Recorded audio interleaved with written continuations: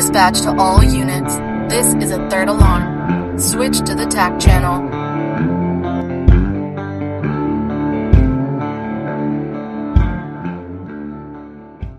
Ladies and gentlemen, welcome back to the TAC channel. I'm your host, Heath Meredith. Got a guest in the house today. This has been a long time coming. Been working on getting the schedules and everything lined up with conflicting fire shifts and everything like that. It's not always easy, but just want to let it. We got Captain RJ Knepp in the house today. He worked with me for a couple years. We worked hand in hand. Both of us were captains at a fire department together, worked a shitload of overtime together, made a bunch of crazy fires together, got our asses whooped by a cokehead together. And so basically now we just, moving through life, and he's currently still a captain in the fire service in the Houston, Texas area. He's a professional boxer and races motocross and stuff like that on his days off, pretty much a little adrenaline junkie. And we've become really good friends over the last few years. And he has a great mindset on everything in the fire service, been to hell and back himself. And we really just wanted to get him on the show and start talking about everything and his outlooks on leadership and relationships and personal life. I mean, you name it, we're going to try to jump into it today. So y'all welcome RJ Knepp to the show. What's up, man? Well, that's been a long time coming. Oh, hell yeah. I'm stoked to finally have you on and get everything going. For those of you that don't know, he actually is the professional boxer that we've been sponsoring for his training stuff. He was lined up to fight this month in a professional boxing, and with the promoters and stuff, his fight ended up falling through. So we're working on first of next year, him having a fight, and we'll be there for that, supporting him and doing what we can to get his fight career out there and try to help him out financially wise. And man, it is greatly appreciated, man. Greatly appreciated. Yeah, it's not always easy doing everything on a fireman budget. So, well, got to do what we can for each other. Yeah. OnlyFans was out, so I had to pick something else. Yeah, everybody might not appreciate that. Well, I thought it would have been funny. Yeah, definitely would have been entertaining. You'd be more of a feet finder kind of guy, I think. Probably. But anyway, man, well, I know a lot about you, but I know all the listeners and stuff don't. So just want to kind of dive in, and we can talk a little bit about your history and stuff. Like, where'd you grow up? I know you're from up north. Where'd you grow up? Yeah, so I think I'm probably maybe the only Yankee people like down here. I've been here since 2007. February 2007, man. That's when I got here. Stepped off the plane with literally a black trash bag full of some clothes, and my buddies from the military picked me up and said, "All right, man, hey, welcome to Texas." And on from Hobby down to Lake Jackson, and that's where I first lived when I first moved down here. So, yeah, it's been a good time, man. I can't ever picture, my parents and stuff and brothers and sisters are still back east, but I can't picture going back. There's just nothing back there other than family. I got you. Yeah, once Texas gets on you, it kind of stays, huh? Yeah. You'll need a freaking passport here soon to get into Texas, so I might as well just stay here. I know that's right. That's exactly how I feel. I don't ever really want to leave unless it's vacation, and then I want to come back. Yep. Yeah. Well, get out and realize what shit is like, and you're like, "Nah, I'm going to go back to Texas." Well, you were in the Navy, huh? I was. I was an engineer in the Navy. Nothing fancy. Just typical engineer. There to keep my ass out of trouble. What year did you go in? 2002. Oh, okay. I got you. So to what, around 2006, 2007? Yeah, a little earlier than that. Premature injury caused me to get out early. So that's how I ended up with that lovely titanium bar in my leg that you've seen or felt, I guess. Yeah, that one that's got you in the cold weather hating life. Yeah, that lovely bastard. But shit happens for a reason, man. And then I moved down here, and then typical. I'm gonna make a big fight, and then that's how I'm gonna make my career. And 2008 I turned pro, and I've been fighting. I've done kickboxing. I haven't done a true traditional Muay Thai fight, which would be absolutely amazing to do. Until I go to Thailand and fight. But I've done kickboxing. I've done cage fighting. I'm even down to do bare knuckle as well. But hopefully February 11th, man. Somewhere up near Conroe. Not sure the exact venue, but we're gonna get it back on, man. Awesome. Yeah, well, we're gonna do everything we can to be there, but we're gonna be supporting you regardless. It's just gonna be contingent on me when the baby gets here. That's what hinders me from doing a lot of stuff these days, just waiting on the baby. Hey, man, I got some headphones or earmuffs the kids wear all the time, man. You could put them on them. Just come on. I hear that. Well, when'd you get your fire cert and stuff? I knew you were fighting because you fought MMA professionally for a while. I did, and then I was living off my GI Bill, and shit, that was way back when things were easier. I was literally just living off my GI Bill. GI paid for school, went to fire school, went to paramedic school. This is 2022. Yeah, it's been 12 years, bro. Coming up 13 years. Okay. I got you. Yeah, I know, you worked on the north side of Houston there for a while. You held rank there. Yeah, you were a captain over there, huh? The heat, that damn phone cut out, but I didn't hear what you said. Oh, I just said so you worked on the north side. Is that the first place that you worked when you worked on the north side of Houston? Yeah, so I started out in Bel Air. Then I went back down to Texas City because I was still in Alvin. And then I got the opportunity to do something a lot of paramedics, even if they won't, say it aloud, a lot of paramedics want to fly, and I had the opportunity and tested, and definitely surprising to myself, did really well, became a flight paramedic. I still stayed in the fire service, working a part-time fire job up in the north side as well, place where they burn nonstop. So I was up there, and then one of the guys I was working with there just happened to say, hey, we're hiring, we're looking for captains, the guys that have experience, certs. And it was about the time the ESDs were making the change, man, from volunteer to, from volunteer duty crew to the pay guys. And I had the time, so I said, why not? And yeah, Northside was my first full-time captain spot, man. I got you. Yeah, I know you rode a tower up there for a while and got to do a little trucky stuff too. Yeah, you know how it is, man. I mean, down here, and I'd say unless you're in a big time department, trucky work down here is not like trucky work like what we all want. It's all fun and games, man. I'd love to be a full-time trucky, especially a trucky captain.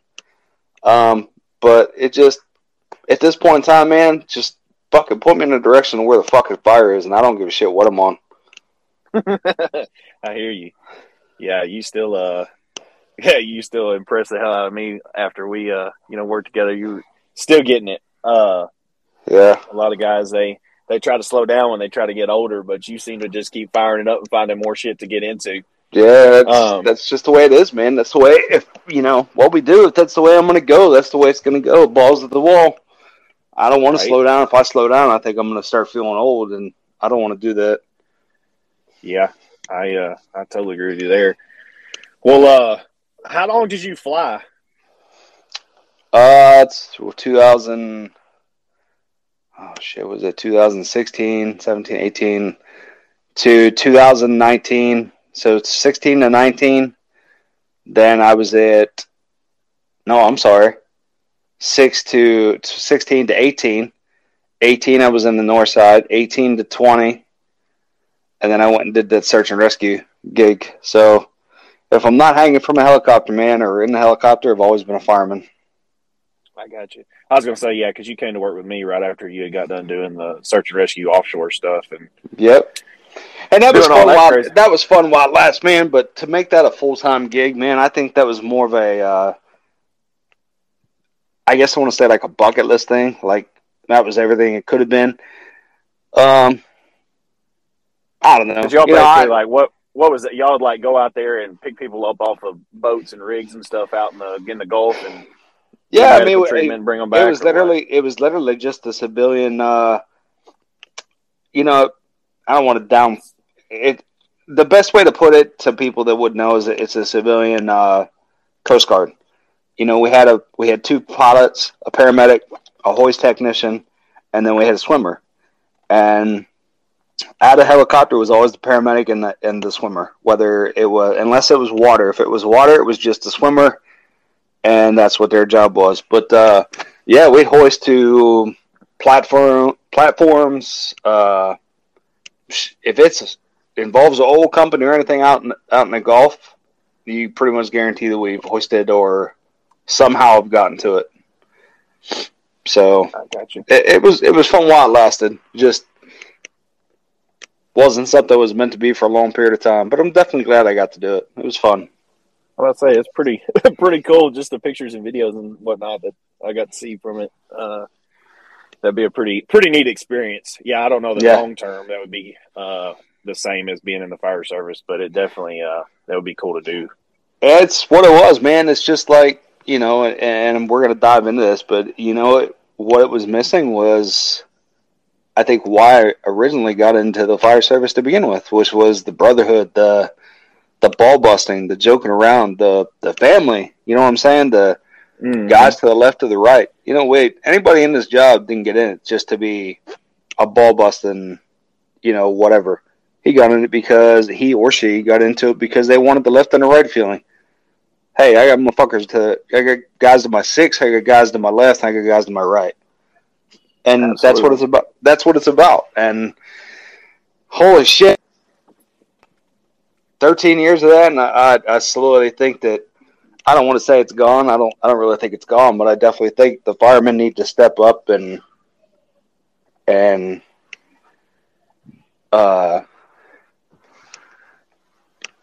what's the word I'm looking for? Take it back. I mean, Yeah. this is our job. This is what we do. You know. Yeah, I couldn't agree more. Couldn't agree more. And that's really, I mean, you've been a supporter of the show and the movement from the very beginning when we just were. It was just an idea. We were just talking about it. You were all in, and that's something that's been a huge pivotal point in my life. Launching this and doing this is that's exactly it's the brotherhood. It's about the firefighters themselves, and it's always a struggle with everything that's going on in admin, everything that's going on in the government and everything like that. Your local governments, your politics, and all that kind of mess. But I really feel like the last few years, it's the guys in the station. It's not the same as it was 10 years ago. Not at all. No, not. I mean, not at all. But and it's the guys that, you know, the old guys now, the old heads. You know, the true smoke eaters of the day are starting to leave. Man, that it just is what it is, and it's a new up and coming generation, and you know, the generation that learned from those smoke eaters is now starting to get in front. But you know, it just, you're right. You know, 10 years ago was not what it is right now. It was still, hey, you learn your job, do what you're supposed to do. You know, as a rookie, you're taking the brunt end of all the shit, no matter what it is. But at the end of the day, it was, you were earning someone's respect from that because they did it. It wasn't a rookie busting ass just because that's what we wanted to do and that was a cool thing to do. It was rite of passage. You were earning your right to become a fireman. Yeah. That's exactly how I feel. And I think a lot of, I'm kind of at a cross when it comes to a lot of the rookie stuff because, I did it just like you did it multiple times over, having essentially start over because you made moves, departmental moves and whatnot. But I think that used to, you would make it through all that. You would kind of prove yourself, get your record, and then your reputation up and whatnot. And honestly, I feel like you actually had a voice once you made it through that point. But now it seems like you just are supposed to keep doing that rookie stuff over and over and over again, and you never get a voice. You're just supposed to be listen to the fire service and they want to say the paramilitary version of everything, but you still, even like me and you that's been in 15 years now, whatever, we still don't have a voice. And we're like, damn, we're all the 30-year guys, they're on their ways out, but we're still not credible enough to have a voice. So who does have a voice? Yeah. It's like how much shit you got to eat, and how many fires you have to make, how much experience you really have to have before you're credible to some of these people. They still just want to look down at age. Well, you haven't been in as long as you're. Well, hell, it's not even possible for us to be in for as long as some of these folks are in, and guys just still don't want to listen. So, I'm at a cross with the whole rookie stuff, because it seemed like you got there, you busted your ass, you made a good name for yourself, you did all the little nuanced stuff that you had to go through, but then you became part of the crew, and then you kind of got your voice. You had the ability to have an opinion and this, that, and the other. And now it's just like, no, you're just supposed to still keep being just a stupid rookie and never say anything. Just take the shit. Whatever we say, just take it. Yeah, and that and being as we talked earlier, being a current captain, I have a rookie, and that's not the way I want him to be. And he's a good dude, man. He came in, didn't have a whole lot of fire experience. He's busted his ass. He's made some mistakes, and he's learned from his mistakes, and he's going to continue to learn from his mistakes. But the one thing that I've definitely told my crew, which is, how it is, that's really the only thing that we can control. We can control as a crew, hey, we're going to embrace the suck today, and there was no easy day but yesterday. Right. Today's a different day. Unfortunately, that's the way it is. So, and it is from the place we were at. I've always said that you have one of two things in a fire department. You either have the money or you have the crew. It just so happens where I'm at now, I've got both. It's just, it's time to move past the old age stuff. Like we have to adapt. We have to evolve. That's what we do as firemen. We don't just stay offensive at one room.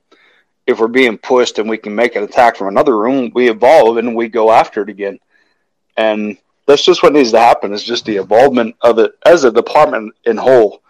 I don't ever want a rookie or crews that just are modeling drones and don't voice their opinions. Now, granted, there's ways to do it, but I like what you said. I don't ever want to be like that. And as a captain, that's something I can control. Don't be like that. If there's a question, ask. If something, ask. Whatever. Absolutely. I mean, you and I, as far as we've been through the hell. Worked for a department that took away our rank pay for over a year, and then worked us in a shitload of overtime because of staffing crisis and everything else. And basically, we had to eat all that overtime. And we got paid at a rookie rate rather than an officer rate like we were supposed to have been. So we've been through all that kind of mess of the political stuff. I constantly see, pretty much day in and day out, you see all these memes every day on Facebook, everybody posting, about leadership this or, employer to employee that, it's everywhere. But primarily in the fire service, there's constant just posts and people talking about the lack of leadership, the poor, employment practices, whatever it is, it's constant. But then at the same time, I just heard an interview yesterday from a really senior fire guy. And a lot of the stuff he had to say was awesome. But one of the deals that he put in there that kind of stuck out to me was, guys have to quit worrying about what the chief's doing. As long as the trucks have diesel in them and you're getting paid, that's all that matters. Well, I'm at a cross there because to me, it's not all that matters. Because when you are looking around at all these departments, which from what I can tell is pretty much nationwide, everybody is having major staffing crisis, whether it's, the growth of the department or people leaving, retention problem, whatever, but everybody's understaffed. Well, being understaffed is a chief's problem. And the guys that are on shift are the ones that are having to deal with that problem because either they're having to work a shitload of overtime like you and I had to do for almost a year, or, you know, you're having constant flow of rookies that are coming in and out, and you're never getting to have a good, true crew integrity with a crew that you're solid with. Everybody knows their job and all that kind of stuff. So I'm at a cross for, you have a lot of older leadership that's our age and older that's saying, you know, only worry about your station stuff, handle what you can handle, focus on what you can focus with, blah, blah, blah, and leave all that other to the chiefs. You know, that's basically essentially it's none of your business. But then at the same time, it is your business because you're the one, you are getting affected by it. So how long do you have to just sit here, stand by, and be quiet and just not say anything? I mean, but does it have to last until there's no one there? And you're like you and I were, where, you know, we were supposed to have full-time 7-man crews, and we got down to having 4 full-time people in the entire department. You know, you and I went through that. Yeah. So you know, and I think I'm at that crossroads too, but, you know, something that I posted the other day that I saw, and you were, you commented and you were like, yeah, too late. And I think that just to be that guy, you know, that last guy hanging in, man, like, I can't, this is just me personally. Like, I don't want someone of the upper echelon to take my love for this job because to be honest, man, I don't know what the fuck I'd do without it. You know, this is me. This is not that this is who makes me, but this is all I know, you know, and I'm definitely not going to ever be the guy that just says, oh, well, we can't change it. We can't change it. I'm always going to be that thorn and pain in the ass on someone's side to say, this is fucking stupid. Like, that's absolutely fucking retarded. Yeah, you're going to constantly have that person that says, oh, shit, yeah, he's here he comes. Fuck. What? Or be the guy in the back of the room where it's, well, he didn't keep his mouth shut. No, because I think it needs more of us in the service to do that. Yeah, we can't change it, but I'm going to be the pain in the ass in the back room. Says, hey, this isn't right. You know, and something that I heard the other day is, you know, this guy was talking. Oh damn! I gotta stop getting hit in the head so much. I can't remember what the hell he was talking about, but he was talking about breaking it into small pieces, just eating one bite at a time, taking the things as they come in small pieces, and not trying to worry about the whole thing. And you know how it is, man. This job can stress you out so goddamn much that you end up on fucking medication. There's all kinds of shit that happens, right? That's what leads to all the fucking drinking and all the bullshit. I don't know. I just woke up one day and I was like, I'm going to take this one bite at a time. You know, the only thing I can control, right, this is my crew. The only thing we can control is what we do. But I'm definitely not going to be that silent one in the back of the fucking room that just says, oh, yeah, oh, yes, sir. Nah, fuck that. That's not me. I'm not going to do that. As my crew, that's my job to protect them, and I'm going to do whatever I can to help that. Hopefully it doesn't take getting down to that staffing again, because then I don't know if I could do it. But I refuse to get beat out by whatever the cause. You know, man, if we had the answer to that, we would be able to solve so many problems. But I can't honestly tell you why there's so many places that are shortage of people. Some is pay, some are people that just bounce them because they're not happy. Some probably self-induced. People were like, oh, shit, I screwed up here. I might as well go somewhere else. You know, back in the day, you never heard firemen do that. Shit. No, they were at the same place 30 years. Yeah, and it's a good thing. But I also think that, you know, there's things that being in different departments can bring into, oh, you know, this can be a little better here. Or, not to try to change things, but there's good and bad things about everything, man. So do you view it? So, I mean, I kind of get, I guess the best way to describe it is sometimes a negative rap. I mean, you were there with me when the whole pay deal was going down, and you know, I was the voice for the guys. You know, it is what it is. That's kind of always been my MO. I believe in sticking up for the guys, especially when you have rank. You know, when you got buglers on your chest, like you said, it is your job to protect the guys. So, you know, when pay is a problem, guys aren't getting their paychecks are incorrect. They're missing hours of overtime. You know, I always viewed it as it was my responsibility to be the one to go downstairs and be like, hey, you know, such a check isn't right. You know, send the emails that need to be sent. And I always really, truly, I viewed it as I wasn't trying to be a problem child. I was trying to hold people accountable to their No, positions. and I don't really think of it, and I think the issue that both of us, because if people or bitches want to complain about, oh, you're just bitching and that's what you do on the show, fuck you. You weren't here. You weren't there. Stick in your own fucking lane. And if you were there with us or you were there with the person that's talking about that, cool. Then you can say, oh, you're just bitch fest or whatever.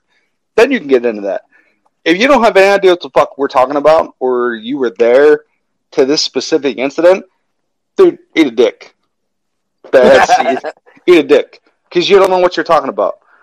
Yeah, Right. you may have fucking bugles on your helmet, but so do I. Okay. Yeah. I do too. I got the same bugles, and even some of the uppers. The uppers at other departments are going to hold themselves accountable. Like, no, hey, my guys need to get paid. We were at that. I don't even know what to say, man. I've never been anywhere like that, and I'm definitely not anywhere like that now, like at all. That is one thing that if there's an issue, it gets handled that day, and that's the best thing. There's never been any issues, so. Right. Yeah, obviously, that was a single department, or at least that I can say from my own experience. That was a single department issue. I mean, you were never the problem child. He just didn't like to. He didn't like hearing it because he was a fuck up, and he was a bitch because he didn't want to go stand toe to toe with the person who was in charge of him, and say, "Hey, you keep screwing up checks. Like, how's this hard?" Literally, we write down the numbers. You input the numbers. You pay them what they're supposed to get paid. It's not hard. Come on now. If the firemen are doing it and the firemen know it, then you know damn well it's not hard. Yeah, that's exactly right. Yeah. It just always, there's a lot of things that really kind of astound me. When we started this whole show and movement and everything, I really wanted to bring out people's voices. Not in an anarchist sense or, major rebellion, anything like that, but you used the word earlier, like take back. Because to me, the fire service has always been about the firefighters. You moved up in rank to support the firefighters in a better capacity. That's really how I always viewed everything. You made the experience, you had the fires, so you moved up to be a captain to be able to train those firefighters and make better judgment calls to provide better tactical decisions and stuff on a fire ground. And then that's what it's all about, man. Captain, anything with bugle, anything in charge, man. It's no matter what your job is, the more you move up, the less it becomes about you. You become a lieutenant, or let's start over. You become a driver. Well, guess what, man? It ain't about you. It's about your 4 or 5 souls you got on that truck with you that you have to pay attention and get them to the truck. You have to get them to the scene in a safe manner. You become an officer. Hey, your job just doubled, man. That's what a lot of people just fail to realize, that it is not about you. It has got shit. Yeah, you're in that equation, but it is solely not about you. Your job now requires you to be about everybody else, which is what we got in the fire service to begin with. And moving up in the fire service is something very unique, because not only are we there to serve people we never met before, but now as an officer or as a leader or the fire chief, your job is everyone in your district and outside your district, plus each and every single individual fireman. That's your job. And when you fail to realize that anymore, I don't know. I think that's where some of the departments go wrong. It's not about you. And we sure as hell ain't there for no fucking political push. And when you start using that shit as that, it's time for you to get to stepping somewhere else. Yeah, I completely agree. That's really the best way to describe that too. And you and I both seen that completely firsthand. And I think really that is one of the biggest problems that we see as a fire service, because all these young firefighters coming in, they're all fired up. It's exciting as shit to get your first your first fire job, or even when you go start over, it's exciting as hell to put a uniform on and show up at the station and get to do that. I was thinking about that. I mean, you know what it's like being in an industrial. You came over here and worked with me for a little while. It's good. The pay's good, and the schedule is what it is and stuff like that. But man, there's just no feeling that replaces running hot to a call. Especially like where you and I work in the Houston area. Traffic is always crazy, and you're going right in between cars, and that is a different feeling than anybody really can even express. And as a young firefighter coming in, it's just amazing. It's just super exciting to get to do that. The intense feeling you get making the fires, and like as an officer, I still think about that. Just having all the shit you have to process when you're headed to a fire and you're first in or whatever, and you're thinking about, I got to do A, B, and C and D and work your way all the way down the list and shit.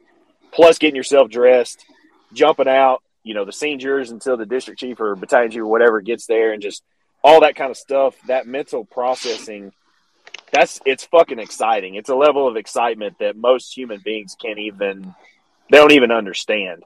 Mm-hmm. And man, I'll be honest, with the time change that we have to do at work right now, is probably not any different than anywhere else, but I'm just saying, like, early in the morning you show up and you see the bay doors down and you see the trucks behind it, and you're like, I still get that feeling like, this is my job, man. Like, and that's the feeling I don't want someone to take away that is out of my control. Like, this is my job. This is our job. Like, you see the guys coming in with you, and hey, man, like, there are kids out here that are like, man, someday. There are probably older people that drive by and are like, damn, wish I could have been a fireman. We used to do this shit for real every day. Hell yeah. We get to get on the truck. That rig that's sitting there is your responsibility. It's yours. Like today, it's yours. That's your rig. And that's just a feeling I don't ever want to let, something out of my control ever interfere with that. I've had that. I've been beat down that low before. I'm like, you know what? Fuck it. I'm done. I can't do this no more. And then it just kind of, I don't know. I guess the reinvigorating came back, and I was like, you know what? No, I'm not willing to let that happen. You're right. There are some things we can't control, but that doesn't mean I have to be quiet about it. Mm-hmm. So, and I think that's, like that nagging, repeated, constant, infinity nagging is what it needs to happen. Like, not just, I refuse to let someone say, oh, well, you just quit, and nah, we're not going to beat out like that. Or there won't be any of our generation left. The 13 or the 10 to 15 year guys won't be left. We're going to be like, oh, I can't do this. No. Guys at 30 years, they dealt with their own shit, coming up, and they made it that far. And if they did it, we can do the same damn thing and take our fucking fire service back. Make it about what it used to be, the people, man.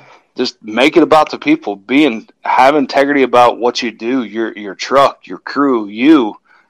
Be proud where you work. Like, oh, fuck yeah, I work here. You have another brother from another department, another sister, whatever, and you see him out. What's up, man? You know what I'm saying? Like, it's not even like that anymore. It's like, you people damn near don't even talk to each other. See a fire station. Yeah. Back on the East Coast, I got brothers back on the East Coast, man. Fire brothers that are in D.C., and I got guys that are in, I got guys that are in D.C. I got a brother in a fire brother in Baltimore. I got one in Fairfax County. Guys that, it's just, that's how it is with them, man. It's about the brotherhood and the job, and I don't know what is wrong here. And I'm sure it's not just here. It's just, this is what you and I see on the reel every day, 24 hours a day, but you think it's, honestly, the opinion I have on a lot of that lost brotherhood, because I'm right there with you. Like, one of the biggest examples I have of how awesome the fire service brotherhood was, in my adult life. I grew up around it as a kid. That was really why I got into this. Just like you. I mean, that's what I wanted. But in my adult life, it's probably been almost 10 years ago now. But I got into a wreck in Tyler, Texas, and basically, a lady hit me, totaled the car out, whatever, and I had my family and the kids and everything like that. Well, the fire department, of course, responded, and everybody's good. Nobody had to go to the hospital or anything like that, but I didn't. The car wouldn't run. Airbags all deployed, all that mess, and we're 2 hours away from the house. So I had to wait, for my parents to come up there and pick us up. And man, the guys on the rig were like, "Y'all have anywhere to go?" And we're like, "No, sir. I don't." Well, they saw my union sticker on the car, and they were like, "You a fireman?" I'm like, "Yeah, work down the Houston area, blah blah blah blah." And so, anyways, they end up having the police and stuff. They gave us rides over to the station, and we hung out. And it was right at dinner time. They fed us dinner with them, and it just was a huge realization that you can go anywhere in this country, or you could, and it was like that, exactly like you're saying. Like everybody, it was just a huge family feeling. They were super awesome to us. Hell, I called their chief the next Monday and whatever, and gave kudos to those guys, because it was just an awesome feeling to know that, you're out of town, don't know these people at all, and that's how they treat you. They bring you in and everything like that. But in the last few years, it doesn't seem to have that feeling. Like you kind of go places and everybody's like, "Well, you work such, yeah, I work so." "Oh, well, fuck that place." True. And I don't know why it's like that. But you're right. I get what you're saying. Yeah.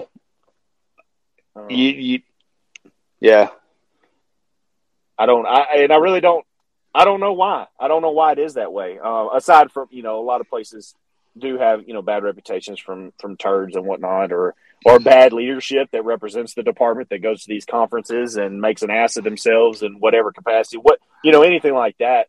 But I feel like as the younger guys that are coming in and stuff in the last 5 years or so, it's so cutthroat and dog eat dog for promotions at a lot of these places, that good level of crew integrity, crew brotherhood is never established at that young.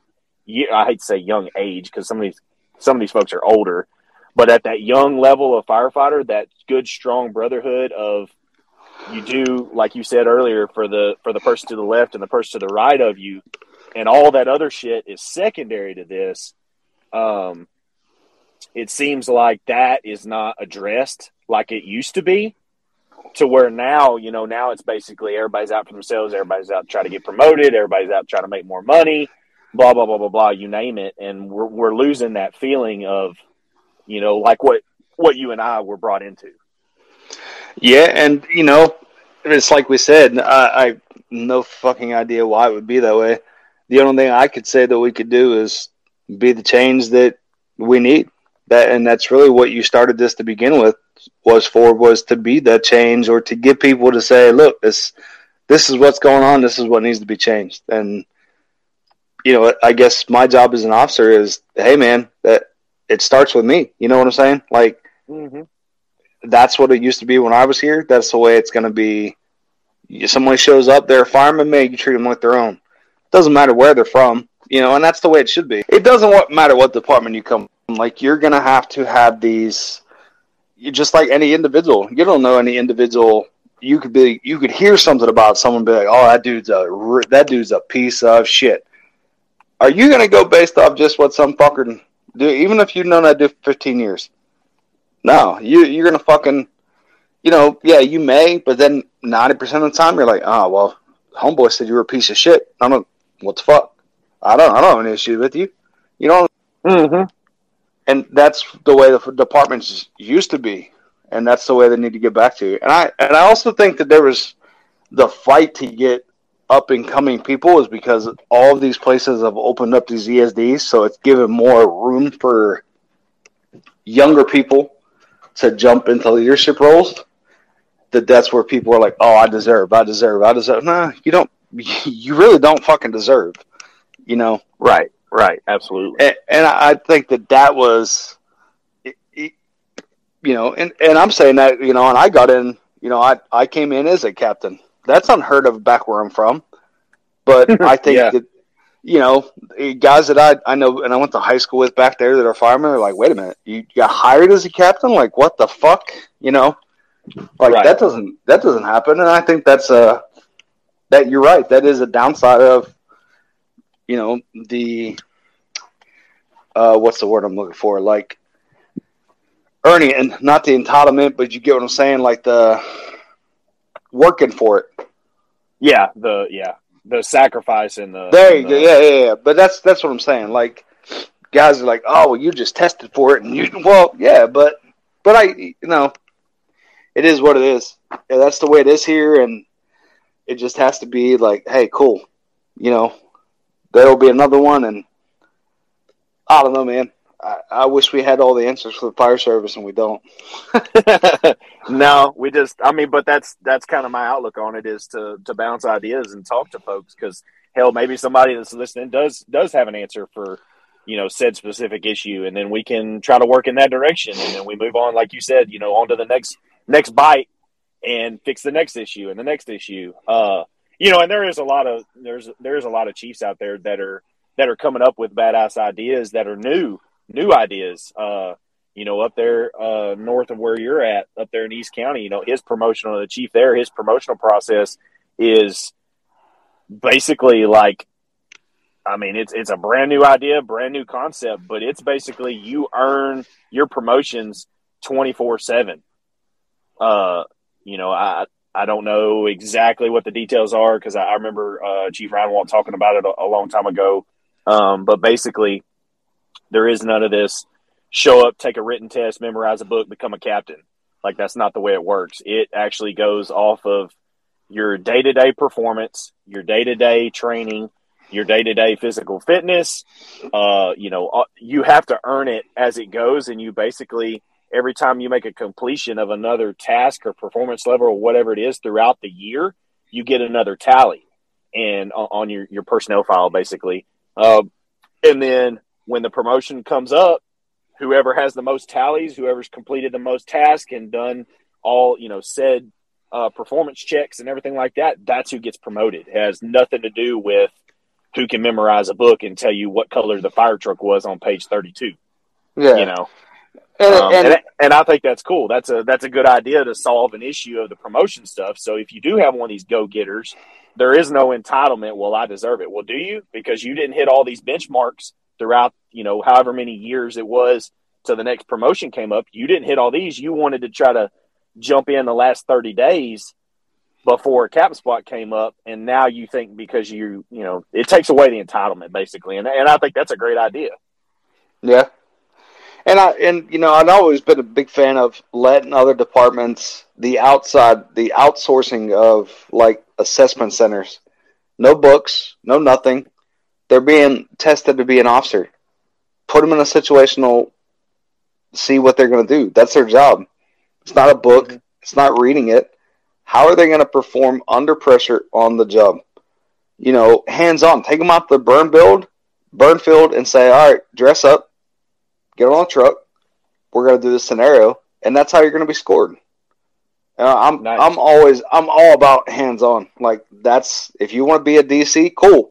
We're going to have 6 different trucks show up to whatever, and you're going to run the scene, and you're going to be graded off the benchmarks of what you need to hit. The same task oriented check marks that are on your tactical sheet. That's what you're going to be graded off of. You're right. That takes out of that takes the books out. Not that you don't have to study. I'm not saying don't study, but before the book side of the fire service decides to try to fucking eat me alive, I'm not saying that. I'm just saying that our job is very much hands-on physical activity. You have to be able to do it. Not only do it, but understand I'm doing this because of this to affect A, B, C. And if I don't do that, I can't get to D. Instead of reading a book to tell you that. Cool, you can read it, but can you go do it? The same thing as being a paramedic. You got all these guys that can study one section and they understand it about cardiology, and you got some guys that study it 15, 16, 17, 37 times, and they turn out being a better paramedic because they can apply what they read in the book. And I just think that's where promotional needs to come down to. Hey, there's 4 spots, 10 of you are testing. Y'all are going to do 10 different or the 10 same scenarios or whatever. That's how I think it should be tested.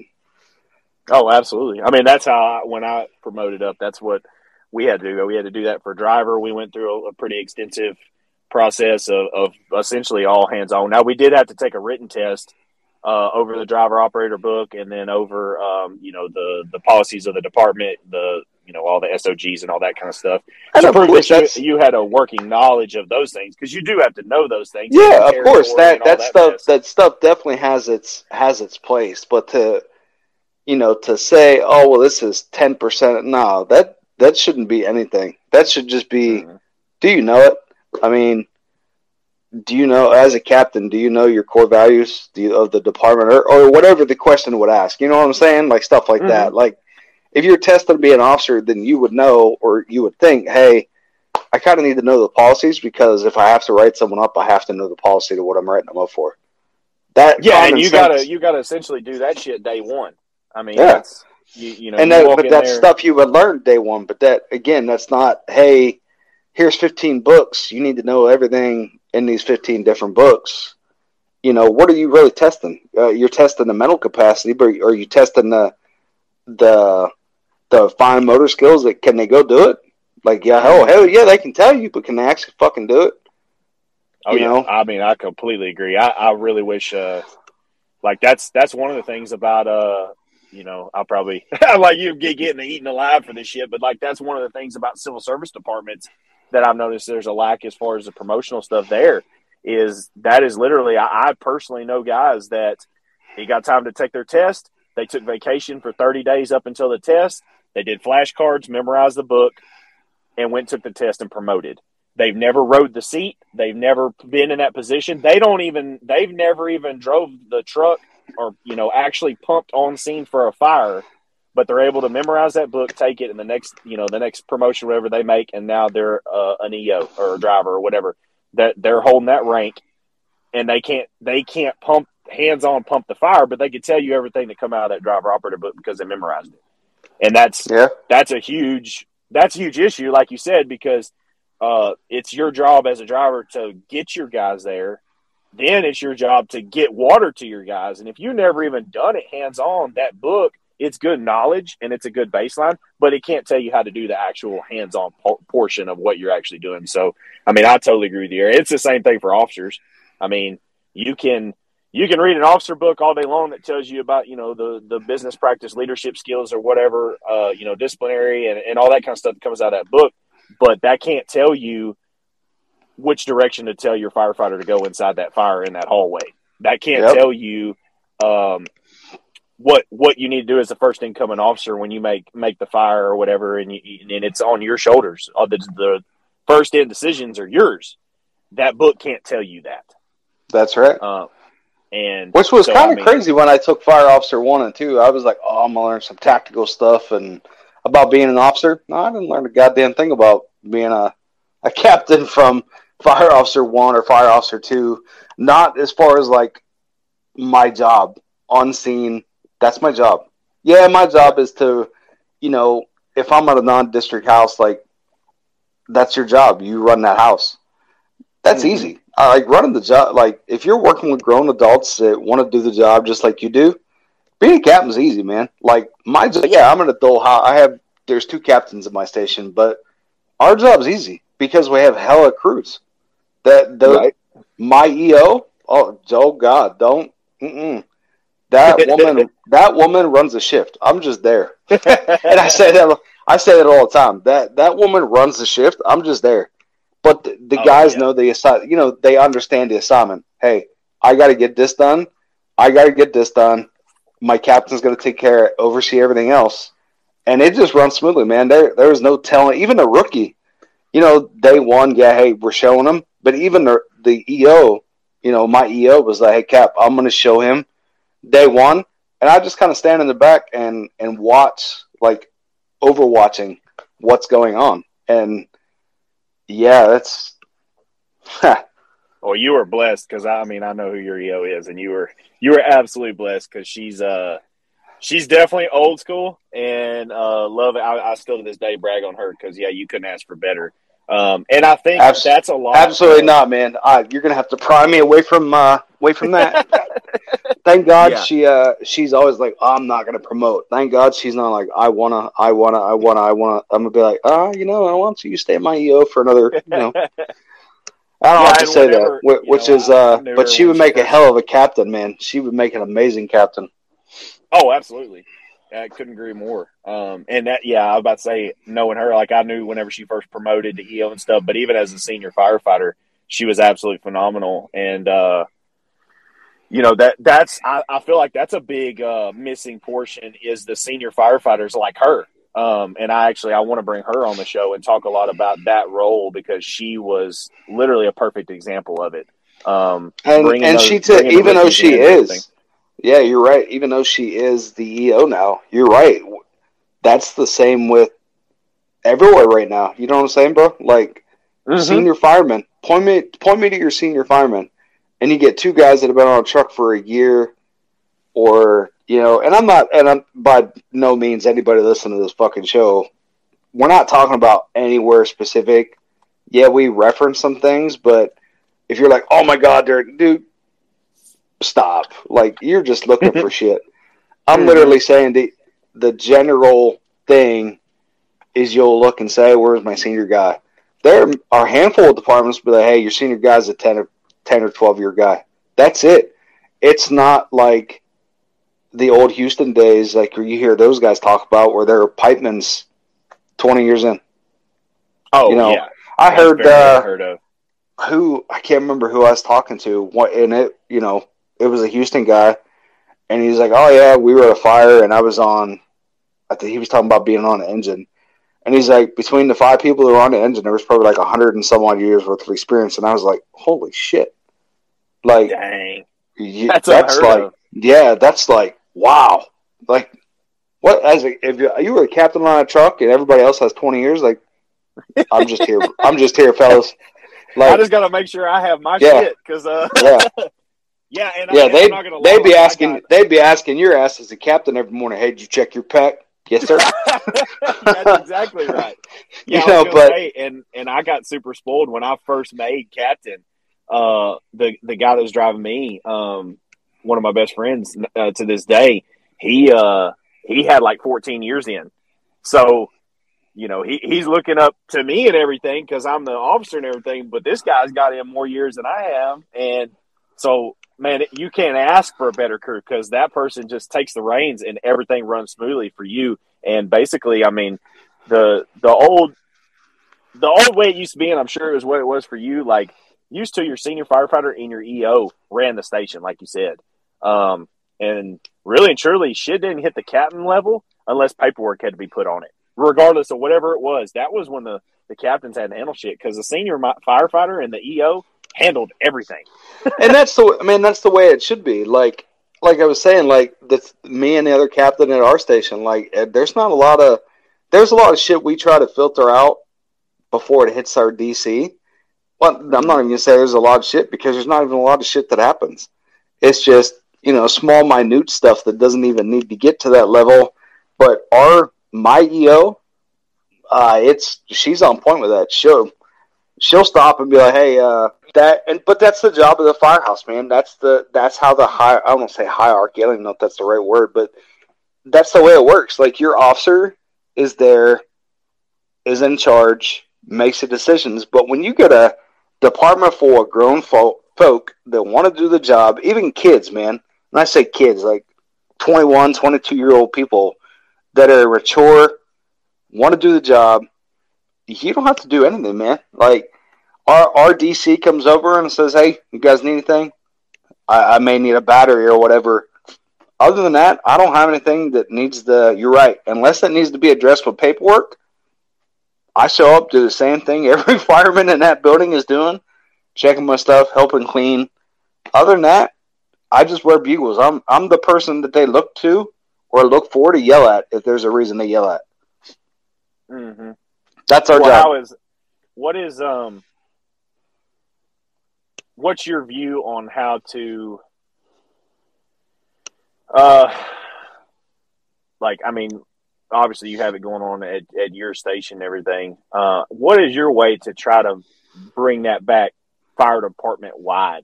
Like where even if you do have chiefs that are trying to say, don't handle stuff in-house, like a micromanaging style chief.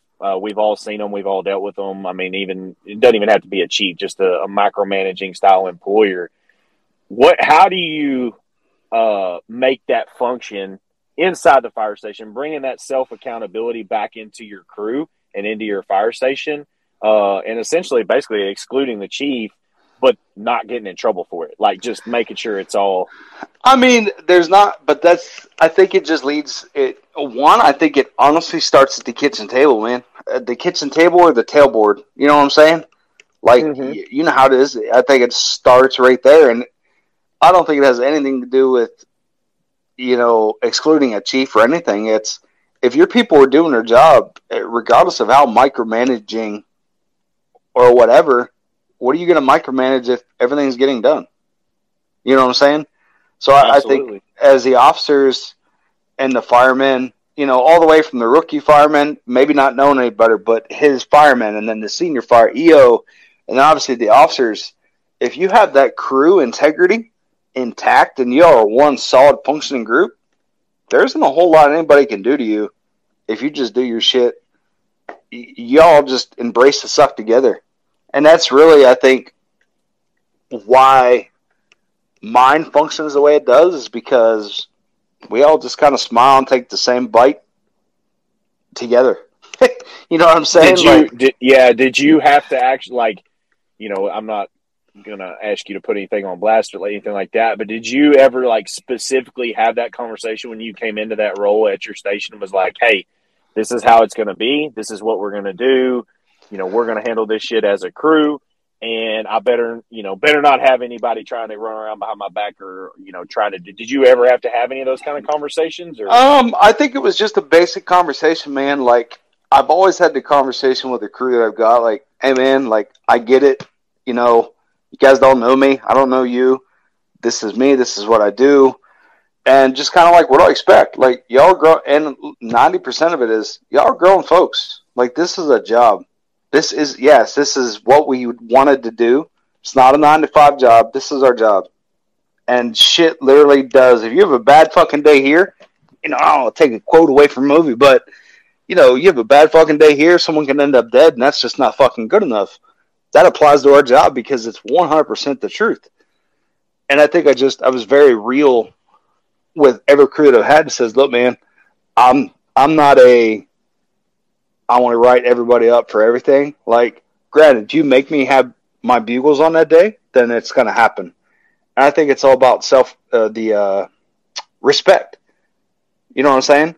I think a lot of that has to do with it. I completely agree. Yeah, if your officer is writing you up every single fucking day, or not just writing you up, but writing whoever up every single fucking day, there's a level of respect that one is. Again, I think from what we were saying before is I think it starts at the tailboard or it starts at the kitchen table.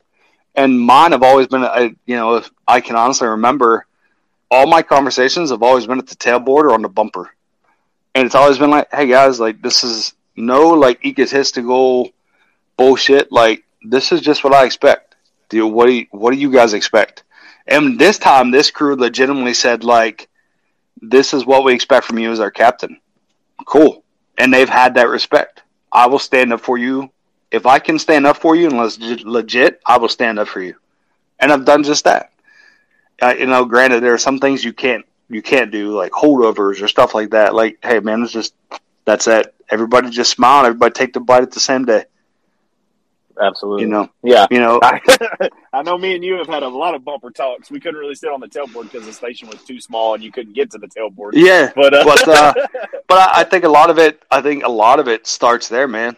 Guys just bringing that back. The tailboard can solve a lot of shit, or the bumper.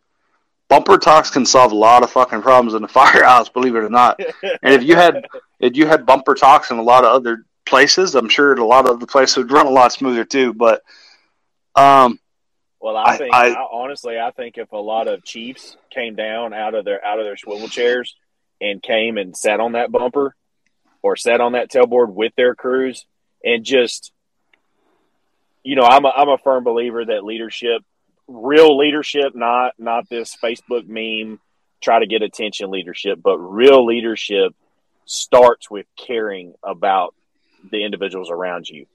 You have to truly care.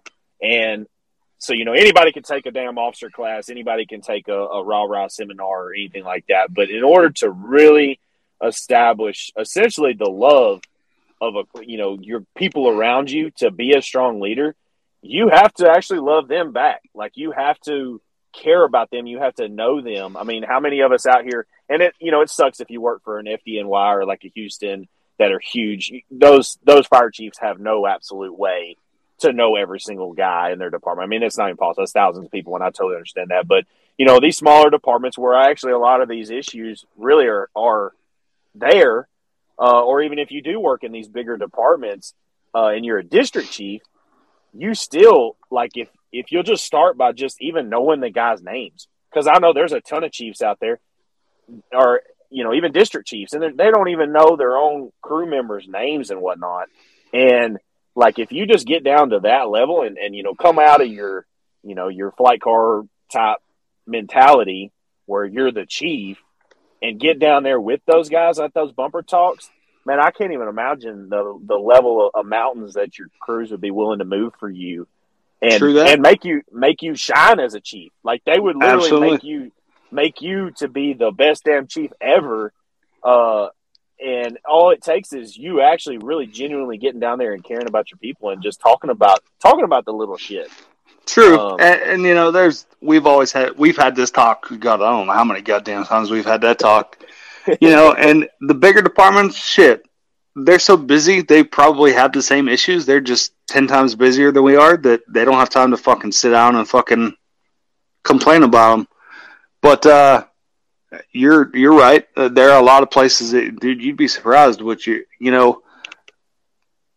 that's what I don't understand. Like, these people that we've formerly worked for, I run this department. You're right, you run this department, but I think you forget that the only people who make this department and make your job easier are those guys out there. And that's completely lost on some people, And the good chiefs, there are chiefs out there that know, hey, the guys are the ones making my job easy. They're not causing shit. They're not out acting an ass and making me have to do the same thing I say about being a captain. They're not out here making me have to be the fire chief. It's shit. That's shit outside our control that whether we do or don't has got nothing to do with us, And that's the way. That's unfortunately what drives me nuts. Is it doesn't matter whether I'm an ass or not an ass or nice or whatever. It doesn't change the issues. The majority of the issues in most firehouses today, and that's the morale or the stuff. You see how I am, man. I'm just trying to be the captain. I wish people were like, damn, I don't want to leave because of the captain or the crew. And thank God we've had some people leave, and they're like, man, that's the only reason I don't want to go. I don't want to go because of the crew. Yeah. I was going to say, yeah, you and I both been through that where it was, major life decisions had to be made for you and for your family. And it was like, man, am I willing to give up? Am I willing to give up this crew? Am I willing to give up, everything like that? Yeah, totally. You and I both been through that. Hell, we've been through that. We've been through that shit together. Yeah. More. So, some of us a little bit more in depth in situations than others. Yeah, most certainly. But, I think it just a lot of the things, that we've talked about is just, guys, if you have, if you're listening and you got the possibility to change things on your crew, man, that you'd be surprised the ripple effect it's going to have to your crew, to the next crew, to the next firehouse, the next job, just being whatever. Yeah, because that's, you and I both, me especially, I have taken the lessons from amazing chiefs and captains I work for and shitbags. But I've taken those lessons, and really the ones that the shit that I try to push on and the captain that I have been and have tried to be and everything, the example I've tried to set has been from the awesome people that I worked for to try to push that down so that people know when they step into those roles, that's the good shit that they can do to keep that rolling.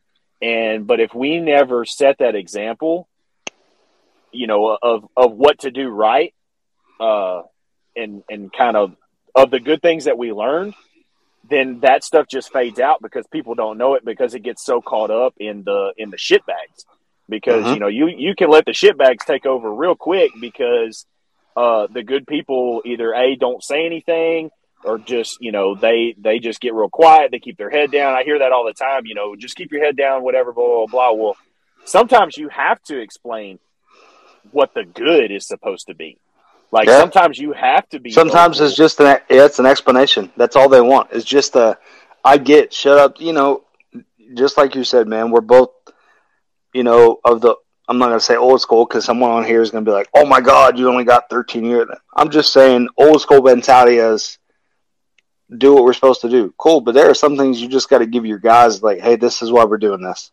Sucks, but this is why." All they really wanted to hear was an explanation, and not just because you fucking said so. That's not an explanation.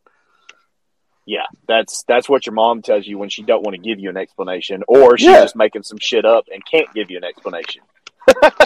and if all these people they want to say all the time, you hear all the time, well, we want grown folks in this business. Everybody's grown, blah blah blah. Well, grown folks explain shit to each other. Children get told because I said so. Yep. So if you want people to act like grown-ups, then you have to treat them like grown-ups. And you can't have this mentality of because I said so. And I'm going to later on, I'm going to do a show and talk about paramilitary and stuff, but I do want your take on it because you were in the military and everything like that. I see that gets used as a crutch a lot in the fire service as far as paramilitary. Now, yes, we do have a structure, but I truly a lot of times feel like the paramilitary shit is used as a crutch and as an excuse for unexplanatory behavior, for blind compliance rather than true leadership. Well, see, I had some good guys in the Navy, man. The engineering guys, like down in the pit and shit like that, some of them petty officers and chiefs, them were the wrong motherfuckers you think that are just going to do it because you say do it.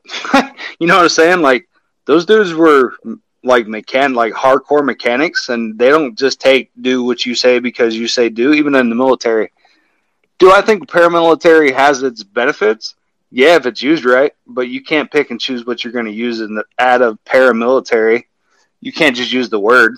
Like, if you want to be paramilitary, then some motherfuckers that are jumping out of line because they can go talk to fucking daddy and get daddy to do whatever, that shit don't fly in the military. That motherfucker ends up behind the building in the fucking military. Like, so, and I think that's just the thing. Like, paramilitary, yeah, it's got its benefits in the fire service.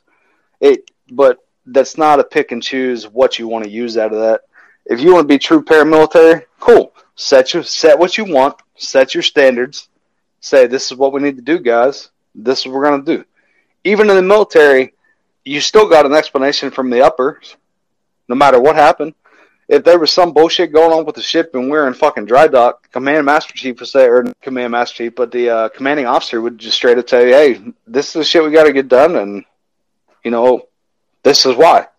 Cool. Hey, we got an explanation. It sucks. That's why I embrace the suck. Like, they gave us an explanation. Are you going to have the officers in there? They're going to be like, just because I fucking said so? Of course. Well, I don't think we're ever going to get away from that, man. That's just, that shitty, I don't even know what the fuck that was. Somebody that got picked on too much and now has charge. I honestly don't know. I honestly... Well, I do think long-term we can get rid of that by this younger generation that's younger than us coming in, get it established with them on what the chain of command and the paramilitary, like, yes, you can be in these roles and you can do it, but this is how to do it properly, not to take my mom's because I said so. Like, it's not an overnight fix. We're never going to be able to get some of these guys to understand that shit. They're just going to be that way. But through generations and through long term, we can weed that shit out by establishing with these young leaders coming up and the younger folks that are going to be promoting soon and everything like that. Don't just blindly say because I said so to your crews, because that to me is like very egotistical, and you're really not going to get anywhere with your crews. They're never going to respect you. They're just going to say, "Oh well, he's just he just all about the Eagles." Other than one person that we both know, I've never had a chief, a fire chief. I've never had an assistant chief. I've never had a BC, a DC, or a captain ever fucking tell me because I said so. They've always been, I need you to fucking do this now because so-and-so. Not, Really? Other than just that one person, I've never had anybody fucking tell me. Thank God. No shit. Well, yeah. I was going to say, I worked for a chief that, it is what it is on that person, and he's no longer a chief. He ended up finally getting demoted, but he legitimately would look at his crew members, including me, and give an order or whatever, or tell you, something, whatever it was. And this is not emergency scene stuff, because I understand on emergency scenes, that's not the time. Like when they give you an order on an emergency scene, go cut a hole in a roof. That's not what we're talking about. We're talking about other shit. But he would literally look at his collar brass, pick his collar up and shake it at you and say, these bugles are crossed and have more on them than yours do. That's the only explanation I have to give you. That was literally the chief. Definitely never had any. Definitely, thank God, I've never had that happen. And I mean, he would even be over, simple stuff like, we had a large yard at the fire station, and we had a riding lawnmower that no one in the department except for him was allowed to use. And me being a newer firefighter there, we were having to push mow this entire place. And I just simply asked the question, why can't we use the zero turn? And that was the explanation I was given, shaking the fucking collar brass at you, saying, because I said so, and I'm the assistant chief, whatever. So, I mean, even simple shit like that, like why would you have a $10,000 zero turn sitting here to mow that the ESD board purchased to mow, but you had the crew members using push mowers, but you can't give an explanation for that, whatever it was. But anyway. Yeah. There are chiefs out there like that, and it's astounding to me. And that's something that, we just have to, I just want to instill to the younger generations coming in and everything like that, and the leaders coming up and stuff, like never, ever, ever is it okay to just because I said so. Like you don't want that done to you, like those, you as a pro, like me, I can't stand, like, I don't want that done to me, so why would I turn around and do it to somebody else? Like, if people would have that mentality in their learning ability throughout their years and throughout their career to adopt the mentality of, if I wouldn't want it done to me, would I do it to someone else? Like, that's really the greatest internal teacher that you can have. Well, on any aspect, whether it's, rookie treatments or whatever. If you don't like it, why the hell would you expect somebody else to like it? Yep, true that. So, I mean, anyways, moving on a little bit. I just jumping in further. I know you personally been through a lot. You're one of the guys that I see, I guess, for lack of better terms, kind of being a poster child for what the Third Alarm Cowboys is all about, because you definitely have always had the mentality kicking doors down, getting the shit done when all haywire. I mean, I've made some fucking nutso calls with you with, psych patients or dope heads that are going crazy and shit like that. And, you pick up the phone and it's like, yeah, get RJ over here. Like, we need the captain to get over here quick, blah, blah, blah. And, you come in so you are right in line with what the brand is of getting shit done and everything like that. But I know that you also, your life ain't been perfect. Fuck no, man. I think that's, diving into that, nobody, and I absolutely mean the fucking stone throwers standing across the river at the glass house ain't fucking perfect, brother. It's just not even just being a fireman, in general. And it's okay. Do you know how long it took me to understand that it's okay? That two simplest letters to make the very simple word, okay. It's okay not to be okay. And it took a long goddamn time to accept that. especially doing what we do, because everyone's what's the word I'm looking for? A type A personality type. Yeah, type A, alpha male, female personality, where it's going to be taken as a sign of weakness in the jungle, and you're going to get fucking eaten alive. And I think that's got taken way too far, and it's still being taken way too far by people. It's just kind of like this mentality that I'm trying to adopt, it just one bite at a time, man. I just said, you can't eat the whole horse in one day. You have to take one bite at a time. Right. So, but most definitely, brother, ain't nobody's perfect in this fucking world. Especially, I don't say especially firemen, but the guys listen to this that can accept that and maybe not accept that. We definitely ain't fucking perfect. Absolutely not. I mean, I know you and I have both been through. We've been through struggles in the workplace and stuff. I know you and I have both been guilty of essentially searching for greener pastures at other departments. Thinking that thinking that the grass is greener on the other side. You make a move over there, you get over there, and it's like, fuck, this was not good. Yeah. And, but I also think when that shit happens, like you said, bro, we grew as people. We grew as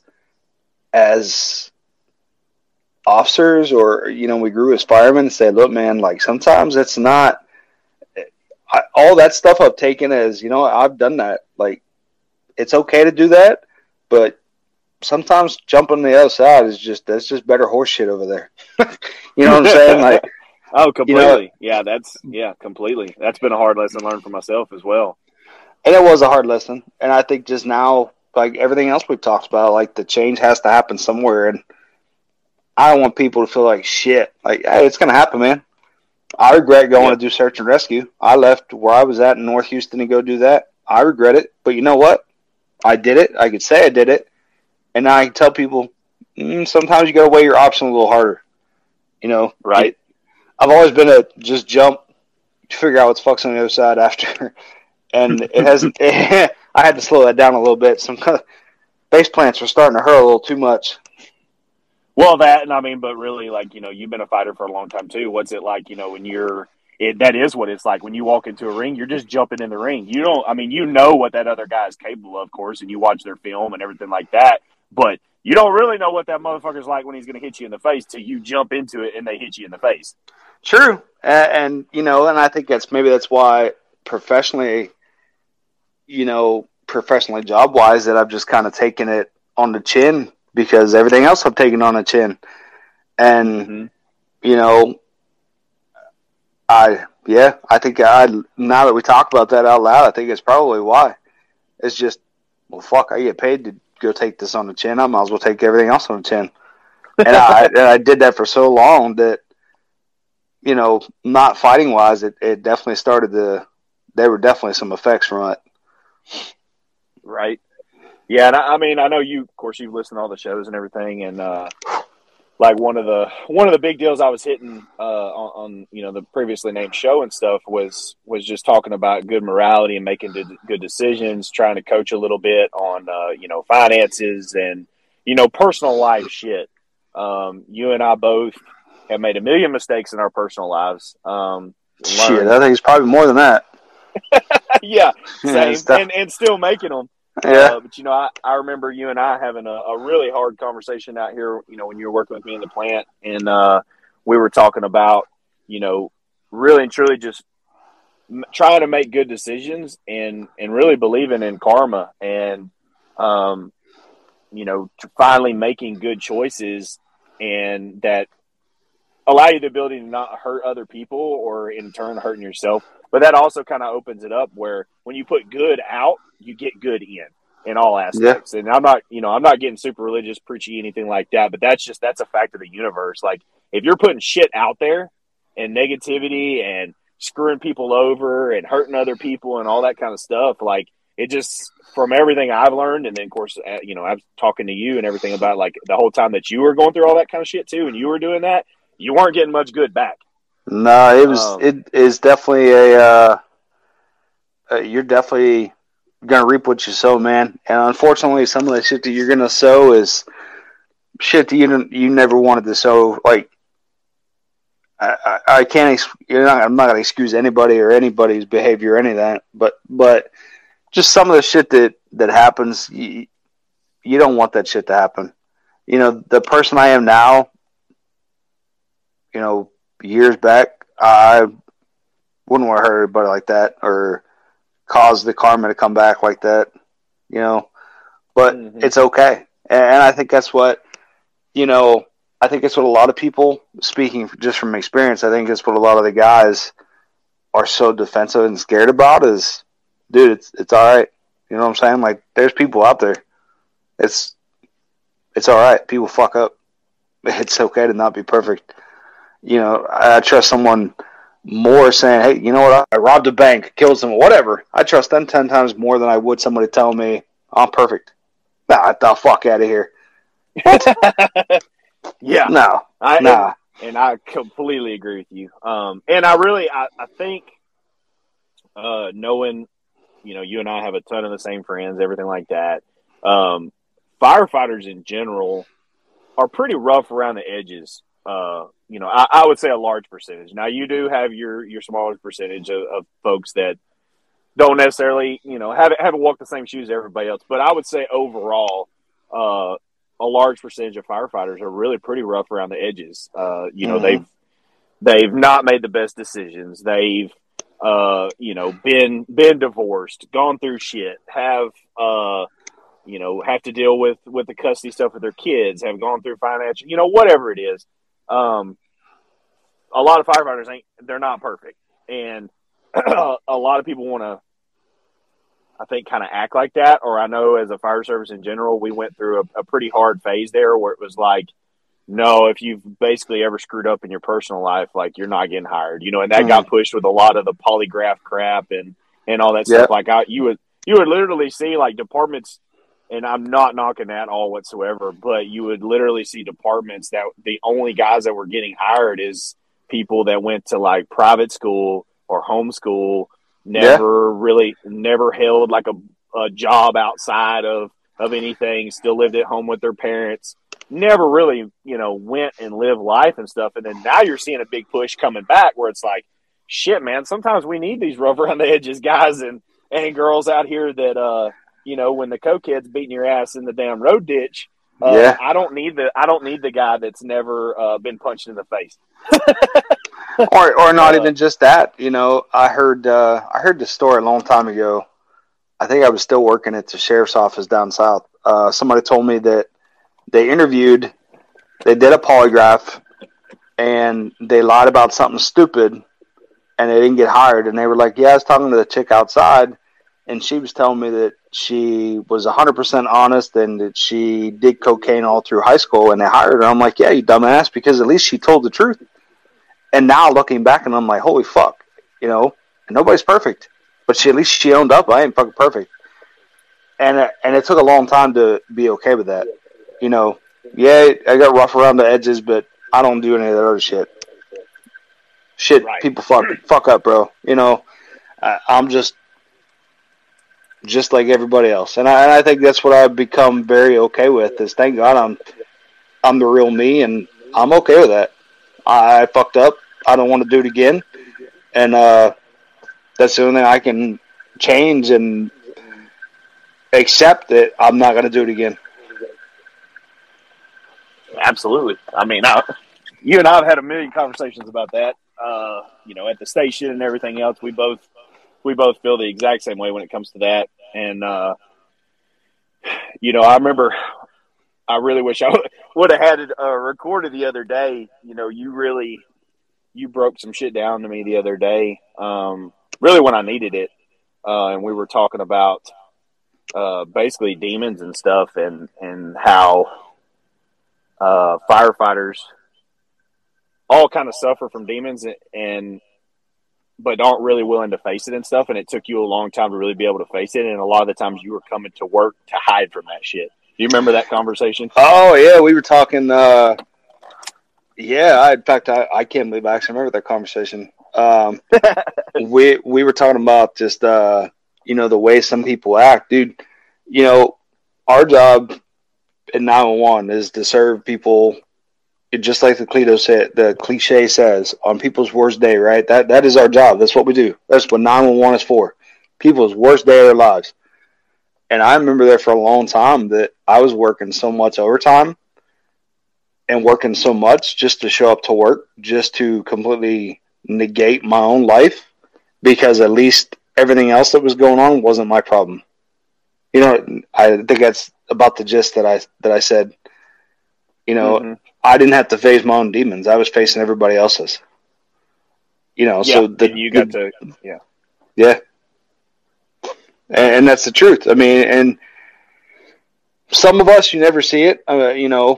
We all, it's a thing now. I don't say now. It's always been a thing. It's just something that's coming out in the past years that talked about, like, first responder suicide. Like, them people fighting demons, bro. Like, it's no joke. That's the reality of what it is. Regardless of what caused it, it could be work, it could be home, it could be at work, not enough at home. Who the fuck knows? It could just be whatever. But the greatest thing that I would say, with the demons is it's okay. You're not by yourself. And I too, because I can't remember everything, but we definitely bring it up. Let's talk about it again. But there was some good stuff we talked about that. Yeah, you were saying something that really resonated with me with that whole conversation was you were saying, and that was when we were working together. And being completely honest, at that point in time, we had got so bad on staffing and everything. You and I were working, we were getting, because it was COVID, so we were under disaster declaration. So basically the fire department, for those of you that don't know, there's a 72-hour rule, essentially, law in the Texas fire departments where you can only get mandatory overtime for 72 hours unless you're under a natural disaster. Well, the entire state during COVID was under disaster declaration, so they could essentially mandatory us infinity and beyond, and they did. I changed my mailing address to the firehouse there for a while.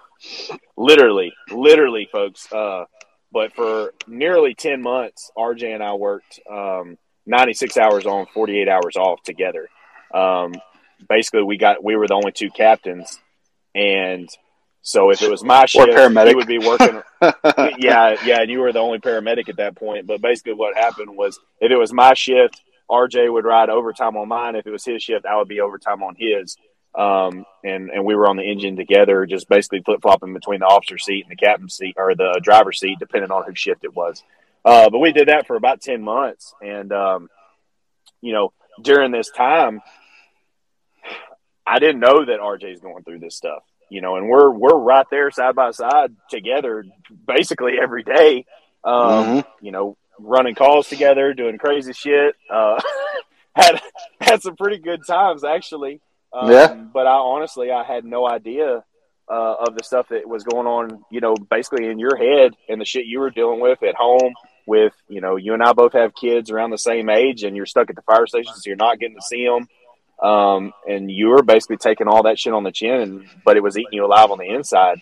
And, you're coming to work and masking it. You were completely masking it all with exactly what you're saying. We were able to, to use your words or what you said the other day to me, you were able to go and run those calls and basically be someone else's hero because you couldn't be your own. That's right. Yeah, that's right. And, someone would actually be happy to see you instead of you looking in the mirror being disappointed. That's the way that I felt. Mm-hmm. There for a long time, and you can only mask that shit for so long before it comes out in other ways. And, I'd be that voice of reason. Like, the way that it came out for me was not in any way, shape, or form good on any level. So, would you mind sharing? It destroyed a lot of personal things. I was a very violent person. When it would come out and it would hit its brick wall, I was violent, man. And it didn't matter who, where, what. Not being okay with not talking about it was killing me. because I knew something was wrong, But yeah, and the just sad like, thing is, like, being completely honest as your friend, like, I knew something was wrong on certain days because there was days you would come in, and mind you, we were running our asses off there for a while because of the COVID stuff, and you're running back to back, plus you're short staffed. But there would be days that you would come in and you would like want to come work out with us, and you're down there like we're hanging out talking on the bumper and all that kind of shit. But then there was days you would come in and have your sweatpants on and be basically zoned the fuck out in your room, yeah, and like I would know something's up. And like I come to your door or whatever and be bullshitting with you and stuff, and you would interact with me and basically turn it off, but like it was very obvious that something was there. But it's like, what do I say? What do I do? true. And I think that's the biggest downfall of firemen, bro. Like, as a brother, as a sister, as a spouse, like, something's wrong, but you can't. I don't say you can't force someone to talk, but in all actuality, you can't. It's about comfort. Like right now, like, it's just us talking, but yeah, it's going to be out there for the whole world to hear. Like, it's okay. Like, it's even thinking about talking about it gets me emotional because I fuck so much stuff up, but in the end of that, I fuck so much stuff up that I can just say, I don't ever want to be like that. I don't want to, that happen. I don't want to be like that. And it's okay.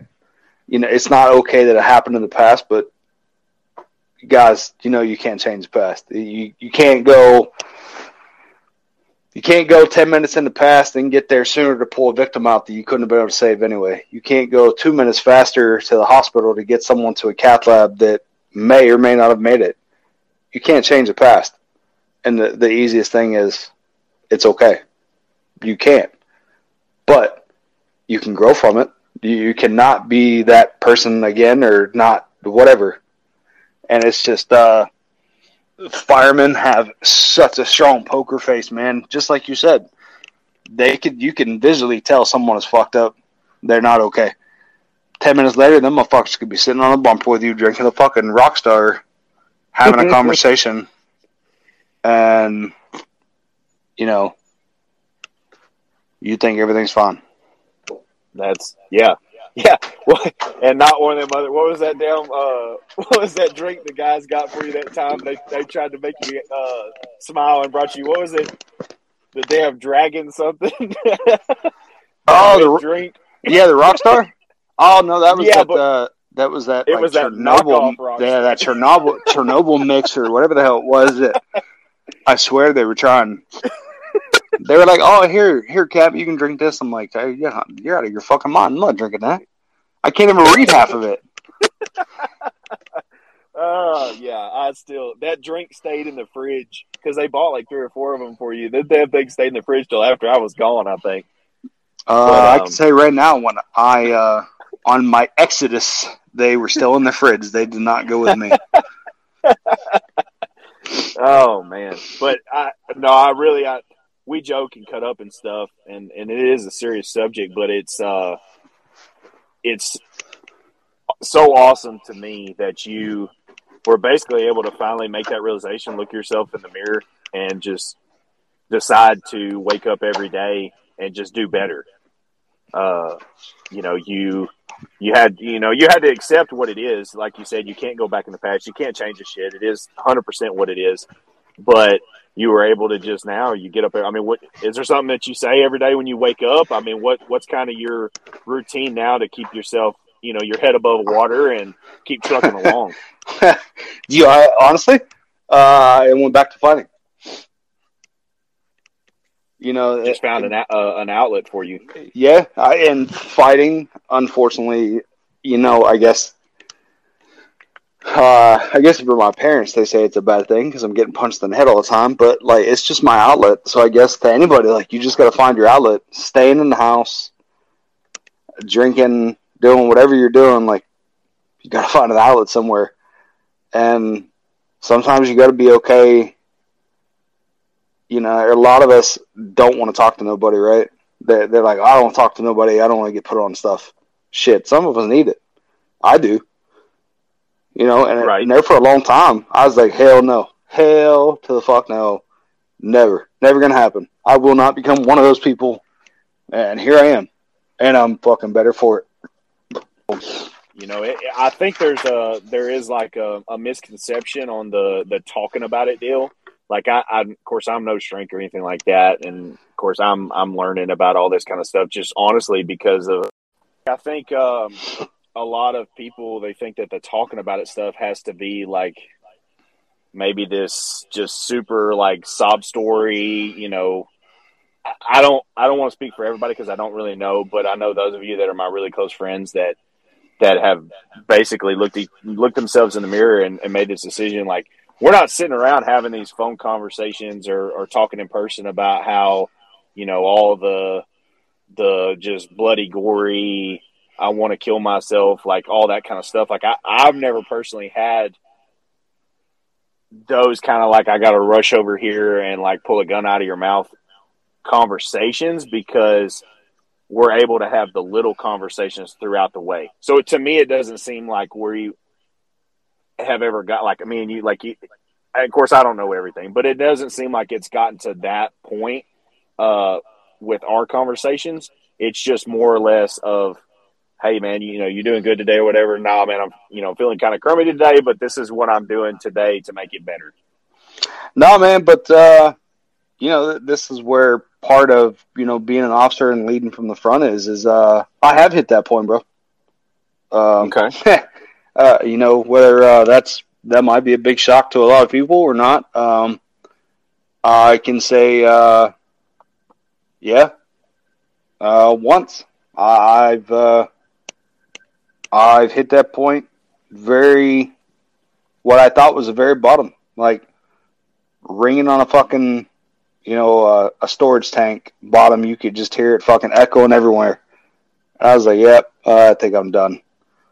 And obviously, I'm still here. It wasn't, you know, but I've hit it, and I'm still here, and I want to say I'm better for it. I definitely don't wish that on nobody, but I don't even know what to say. It was just man,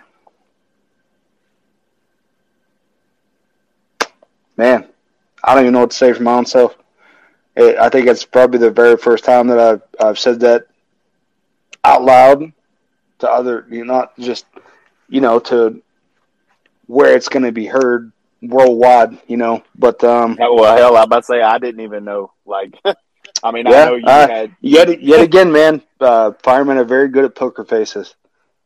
You know, they could be struggling with whatever, and they have a job to do, man. To them, they have a job to do. Even though they can't do the job, they can't take care of themselves. Almost had to learn that a very hard way. And unfortunately, if it would have got to that, it never would have been learned. So that's about the best thing I can say is I was able to learn it. You know, and I'm still learning it. You know, everybody has their day-to-day struggles, but, you know, you find me on social media or whatever, man, you can be like, hey, man, I heard you, and, you know, I need to talk. Fuck yeah, let's talk.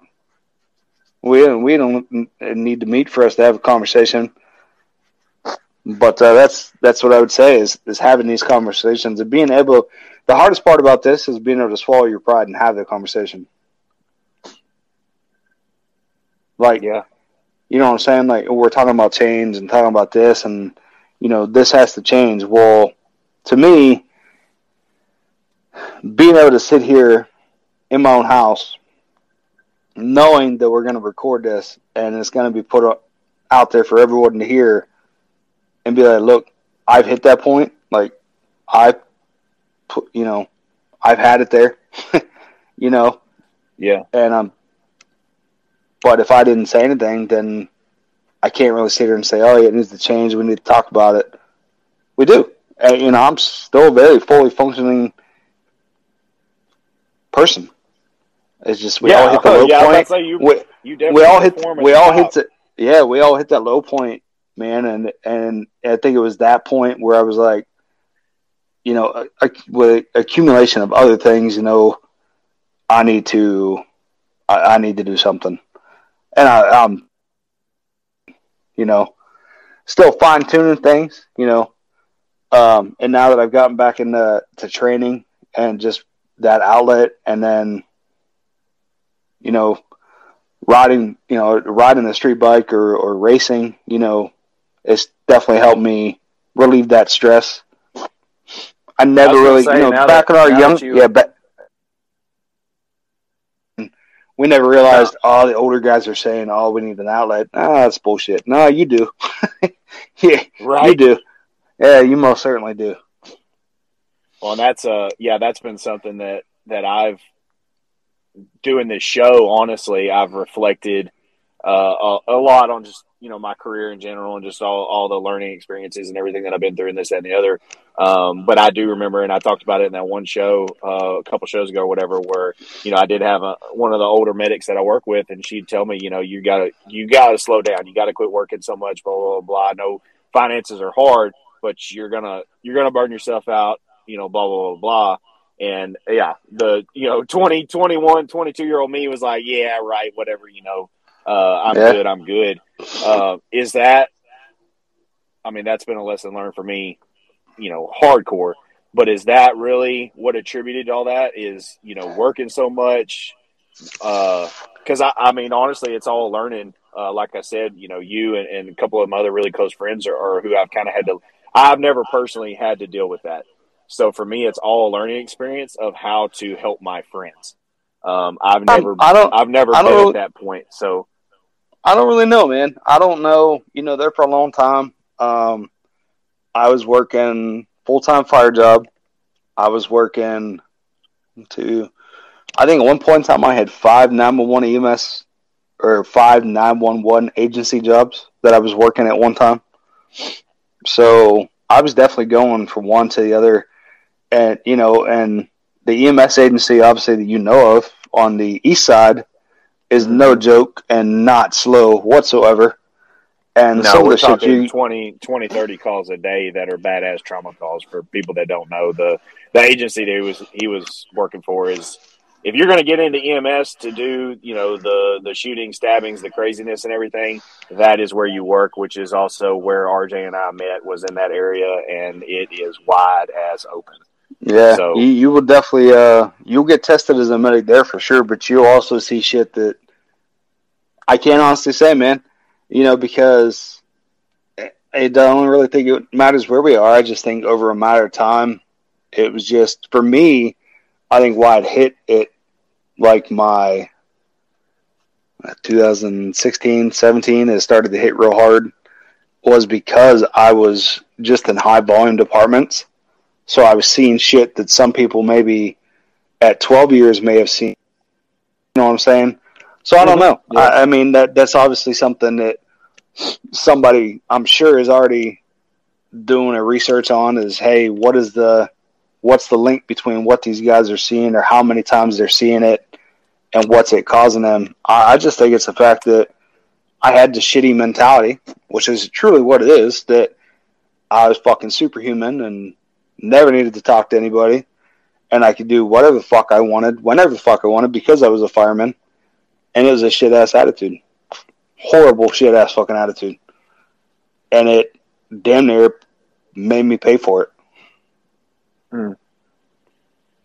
Man. Yeah, I really don't even know what to say. Besides, you're 100% spot on. And I know that is a lot of fucking people. That's a lot of fucking people that are literally either have recovered from it themselves, or, you know, they're looking at shit in the mirror right now. Because and there are still days, man, that I don't want to look in the mirror. And to be honest, there are still days that, you know, and there's days I'll shave in the dark, or I'll shower and shave, because I'm just being 100% honest, but I don't want to look in the mirror. I get to work, I do my job. There's no mirrors around. Just one of those. It's to get up every day and you're going to beat this. You know, talk to somebody, get some help. Can't do this shit on your own. We don't fight fire by ourselves. It's not just you in the truck. And I think that's one of the things that I had to start looking at, is a fucking team to fight fire. You can't do this shit yourself. You fight alone, but you don't train alone. when you go into a fight, there's a team that preps with you, a coach, trainers, nutritionists. It's a fucking team. You're not by yourself. And I think that I was like, okay, this is just another part of the team. Yeah, and I mean, even when you are fighting, you got a coach and everybody else right there on the ringside with you. Yep. Yeah, that's a very good way of looking at it. And it probably, I would say a lot of the reason why guys do try to take that on their own is because as firefighters, we are, we're strong people. You don't get into this business to not want to be a badass. I mean, unless you're one of the small percentage of people that are in this for the wrong reasons, which we all know some of those, but the ones that are truly in this for the right reasons, you're getting in here to kick ass. And that's a hard realization that you really do need help with certain shit, but you're 100% spot on. You don't fight fire by yourself. Yeah. I mean, that's perfect. Damn. Yeah. I learn something new every day, man. Yeah. And I was going to say, like I said, me personally, I've never been at that point. Like I've never, the bad calls, the crazy shit you see, all that kind of stuff, like, to be perfectly honest, has never necessarily affected me in that level. I have been, what gets to me and what gets me worked up and keeps me up at night and shit like that is, horrible leadership and lack of caring of people and the stress that causes.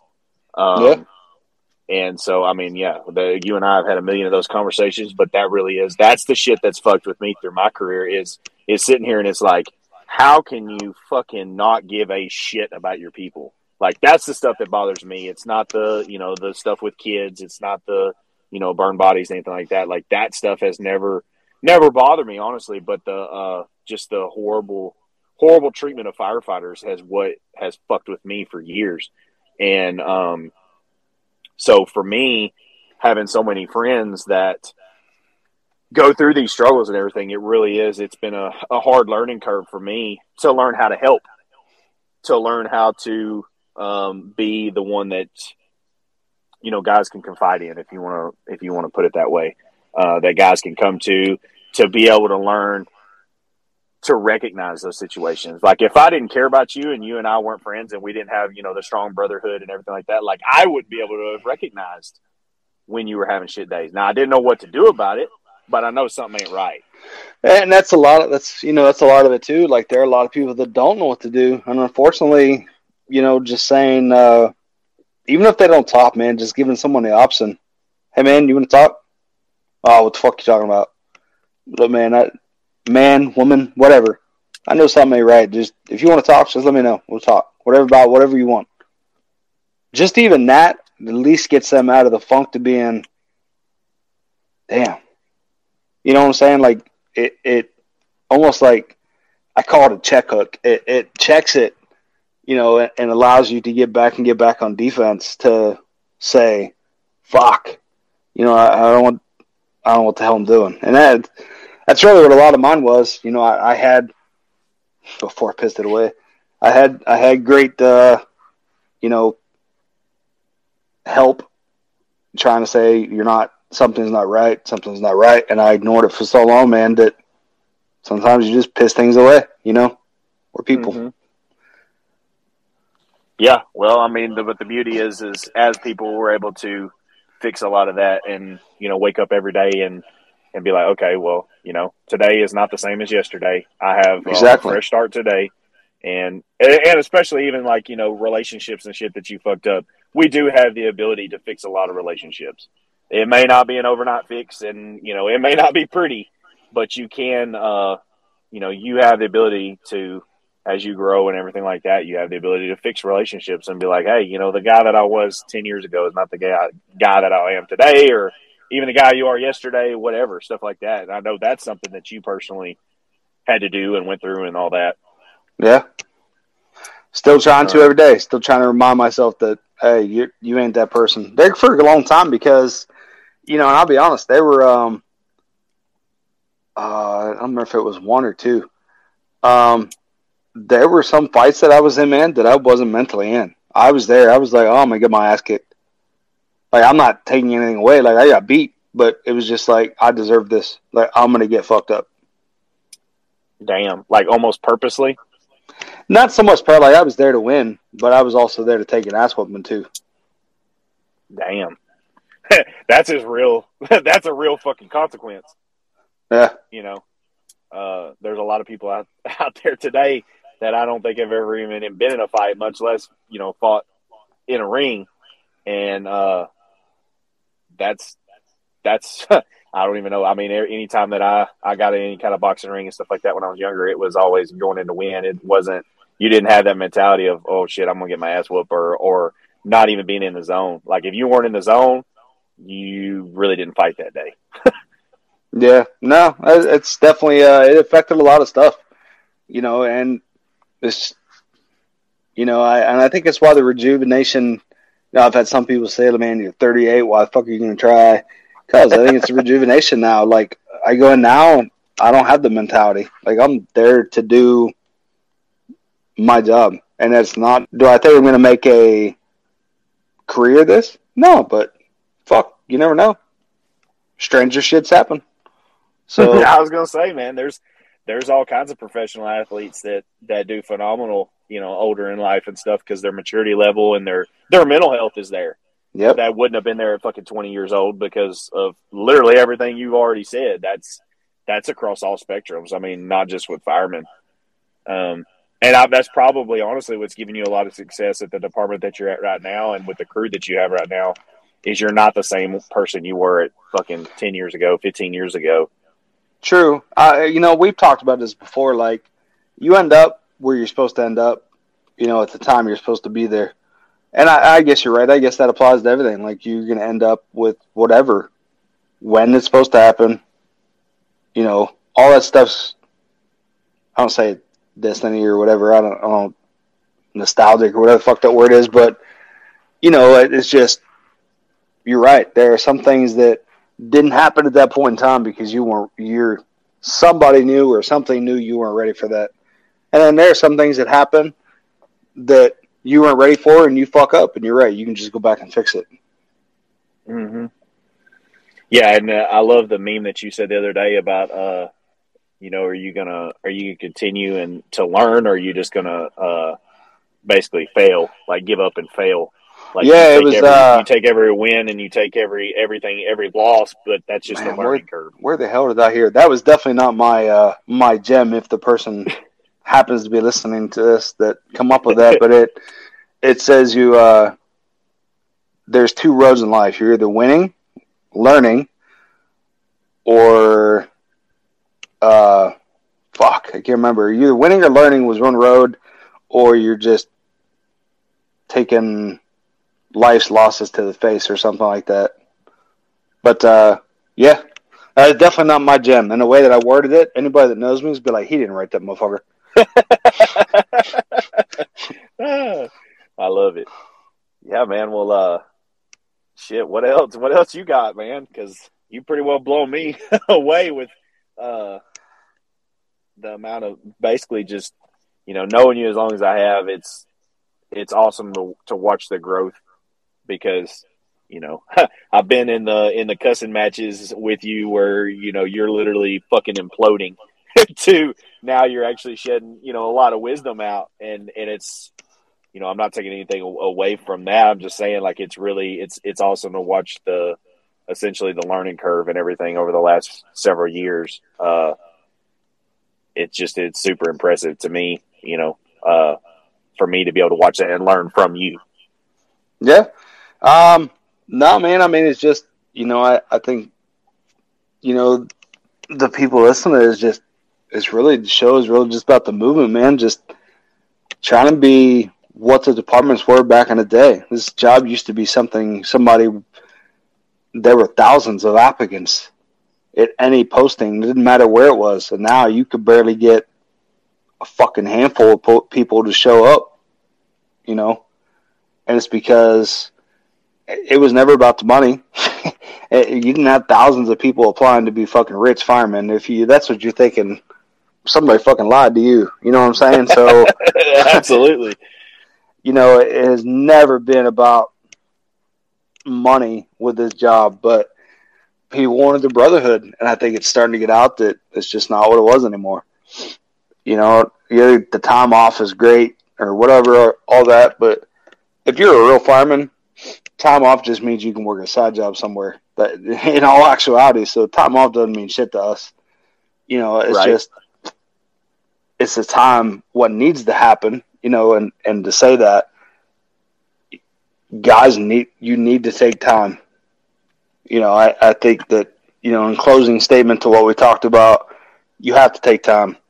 You know, if you work at a 48.96, which is probably the best schedule to be on, unless you're on a Houston schedule with no debit day. Yeah, right.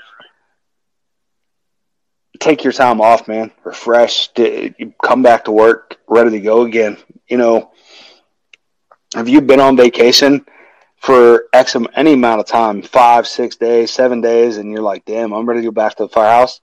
That's how it should be each day you get off. It shouldn't be work a whole shitload of hours, go home for 12 hours, and then turn around and go back. Like, unfortunately, you're not doing anybody any good, especially yourself.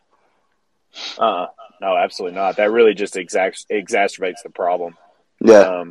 That's 100%. I'm right there with you on that. That's how I feel. That's something that I've been preaching, especially to dads and moms, parents. Yep. You know, parents in the fire service. You had kids. You know, working all these side jobs and stuff. You can buy them all the shit in the world, but you can't ever give them that time back. And I know a million, especially dads, being honest, especially dads that literally work their life away at this fire job and this EMS job and blah, blah, blah, blah, all the way down the line, you know, bouncing back and forth, and they're never at home with their kids. I'm guilty of it. I know you're guilty of it. Fuck yeah. And it's not right. It's not right for you as, you know, as a person. And, you know, it's not right for your mental health at all. Because of the stress and just too much fire station time, basically. But it's damn sure not right to your kids. Yep. I know that's something that, you know, your kids and stuff have moved back in with you recently, and you've been like super fucking stoked about. What has that really shown you of having the more time off and being around your kids more? What has that shown you? Like, honestly. Man, I missed so much time at the beginning. That's really the meat and potatoes of it. I missed so much time at the beginning that I can't get back. There's nothing you can do or anything that's ever going to get that time back for you. So the fact that it's there now is just like anything else. You don't piss it away. Completely. That's literally, you talk about looking in the mirror. That's what I look in the mirror and realize myself, with my little one is the exact same thing. And I know that there's a million other guys out there that either are making those mistakes for, you know, financial reasons or hardships or anything like that. Totally understand. But the kids don't need to suffer for you to be a firefighter. No. I mean, which I'm so fucking happy that your kids are living with you again and you're able to have that. Yeah, nothing beats coming in the house in the morning and hear, Daddy! You know, there's nothing, Yes. nothing that beats that. I can tell you that there is no fucking fire tone. There is no any amount of structure fires a day that are ever going to beat that sound of Daddy, you know, when you walk in the door in the morning. It just, nothing can beat that. So, take a while to last, man, because, you know, sooner or later it's going to be like, no, Dad's home. Oh, fuck me, right? You know? Little bastard. Man. Yeah. I mean, you're 100% correct. That is one of the best feelings in the world. Absolutely it is. You walk in and, you know, the kids are happy and excited that you came home, and man. Well, man, I know you got to actually, speaking of kids, you got to go get them wrapped up and ready for bed and all that stuff. Man, I'm so stoked that you came on the show. I know we've been talking about it for a while and just trying to get everything lined out and finally getting the software rigged up where I could get you on and everything. Anything in closing, bro? Like, anything that you know what this movement is about, and what the Third Alarm Cowboys is all about, and just that we're trying to bring everybody along and underneath our wings or whatever, however you want to put it. What's something that you'd say to everybody that's coming along with this? Because we got people of all ranks, people of all ages, you name it, it's there. Yeah, just in closing from me, it's, if anyone thinks or has thought that, man, that's just a bitch session, whatever, man, it's people talking, and you can't handle the talk. There's an off button somewhere over there. You can fucking click and stop fucking listening, but it's just people having a conversation. And yet again, that's the problem with most firemen don't want to have a conversation. Go back to the tailboard. Some of the most difficult fucking conversations used to be on the front of that truck.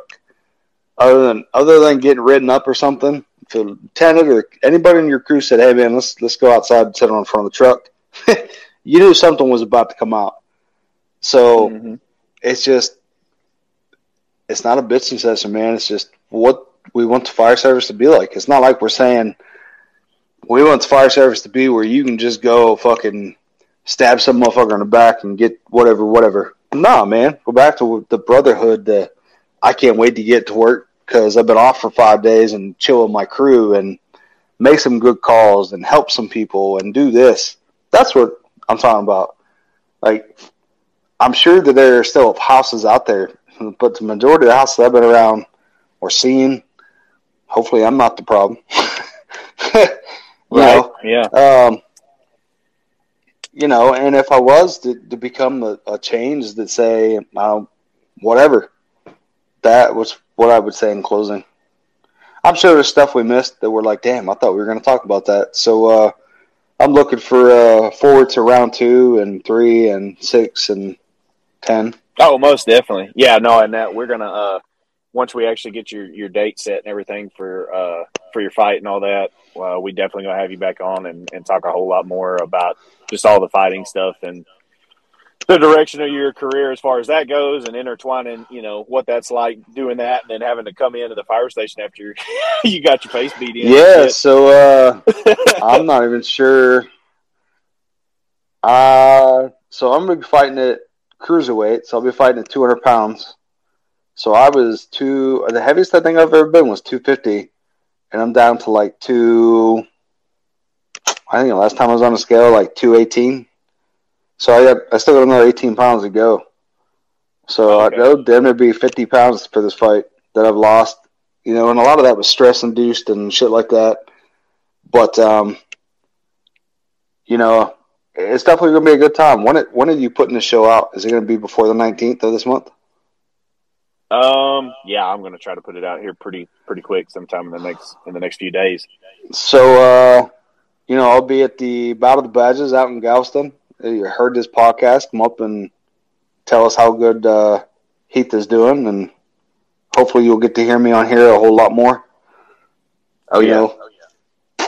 But and for those that you don't know, Battle of the Badges is a pretty badass fundraiser that goes on in Galveston, Texas, in the month of November. It'll be on November 19th, and basically what it is men and women from fire departments and police departments from all around the Houston, Texas, Galveston, Texas area.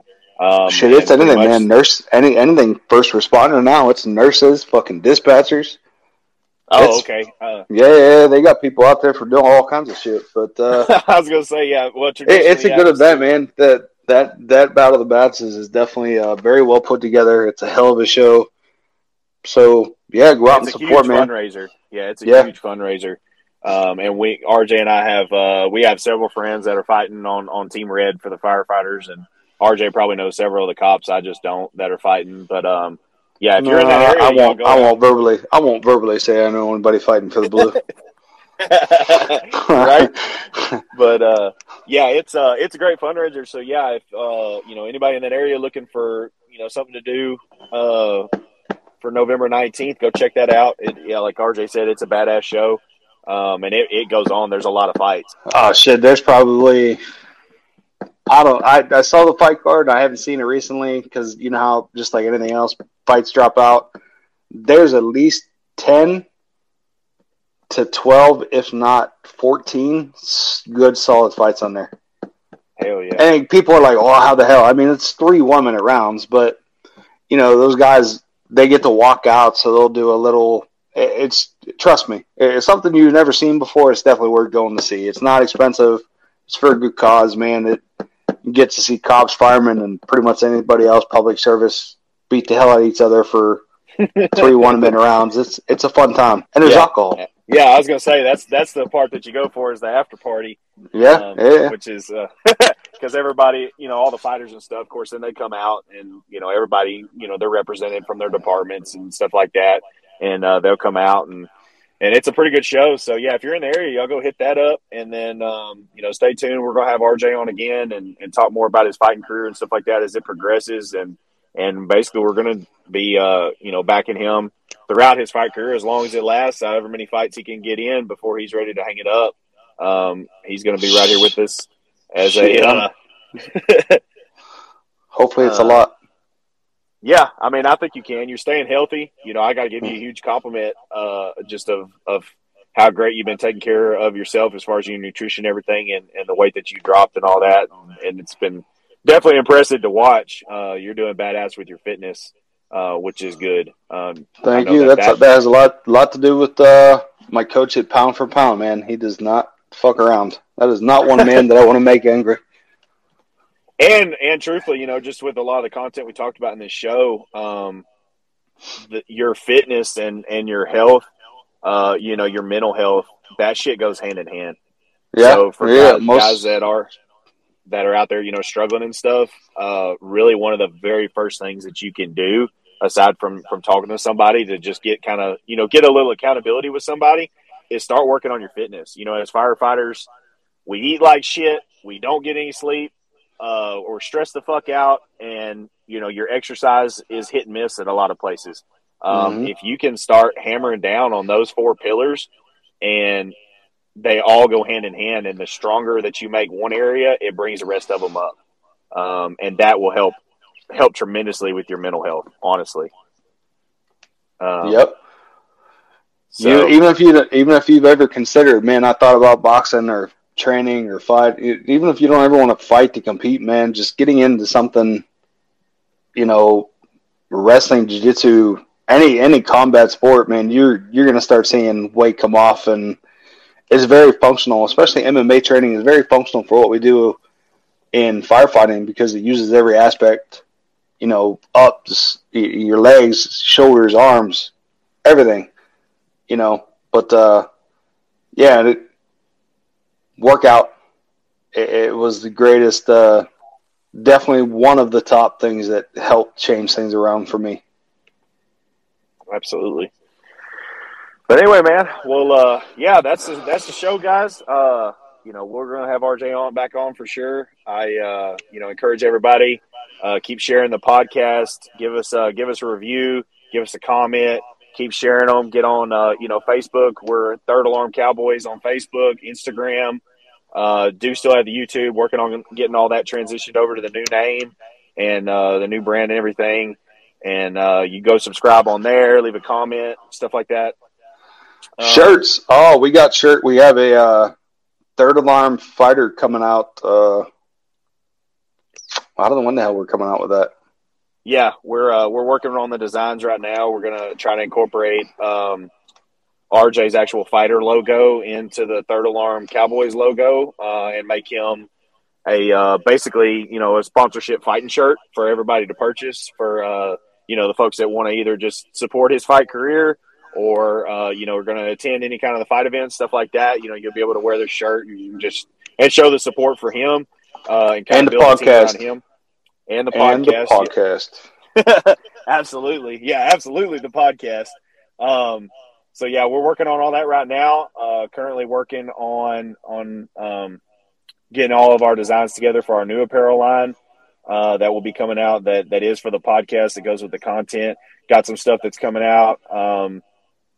that some of it that's comical and everything. Just going to be some pretty cool shirts, working on all that, getting in contact with all the manufacturers and lining up all my business aspects of that stuff. So I can do a pretty quick turnaround on those items for everybody.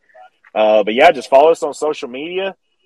Keep sharing. We're having a ton of people that are joining the Facebook page and that are just sharing all of our posts in general. I'm going to get a whole lot better about starting to put out more of the content memes and everything like I did before. Those were real popular. So be on the lookout for that. But other than that, one more thing, I do got to give a correction.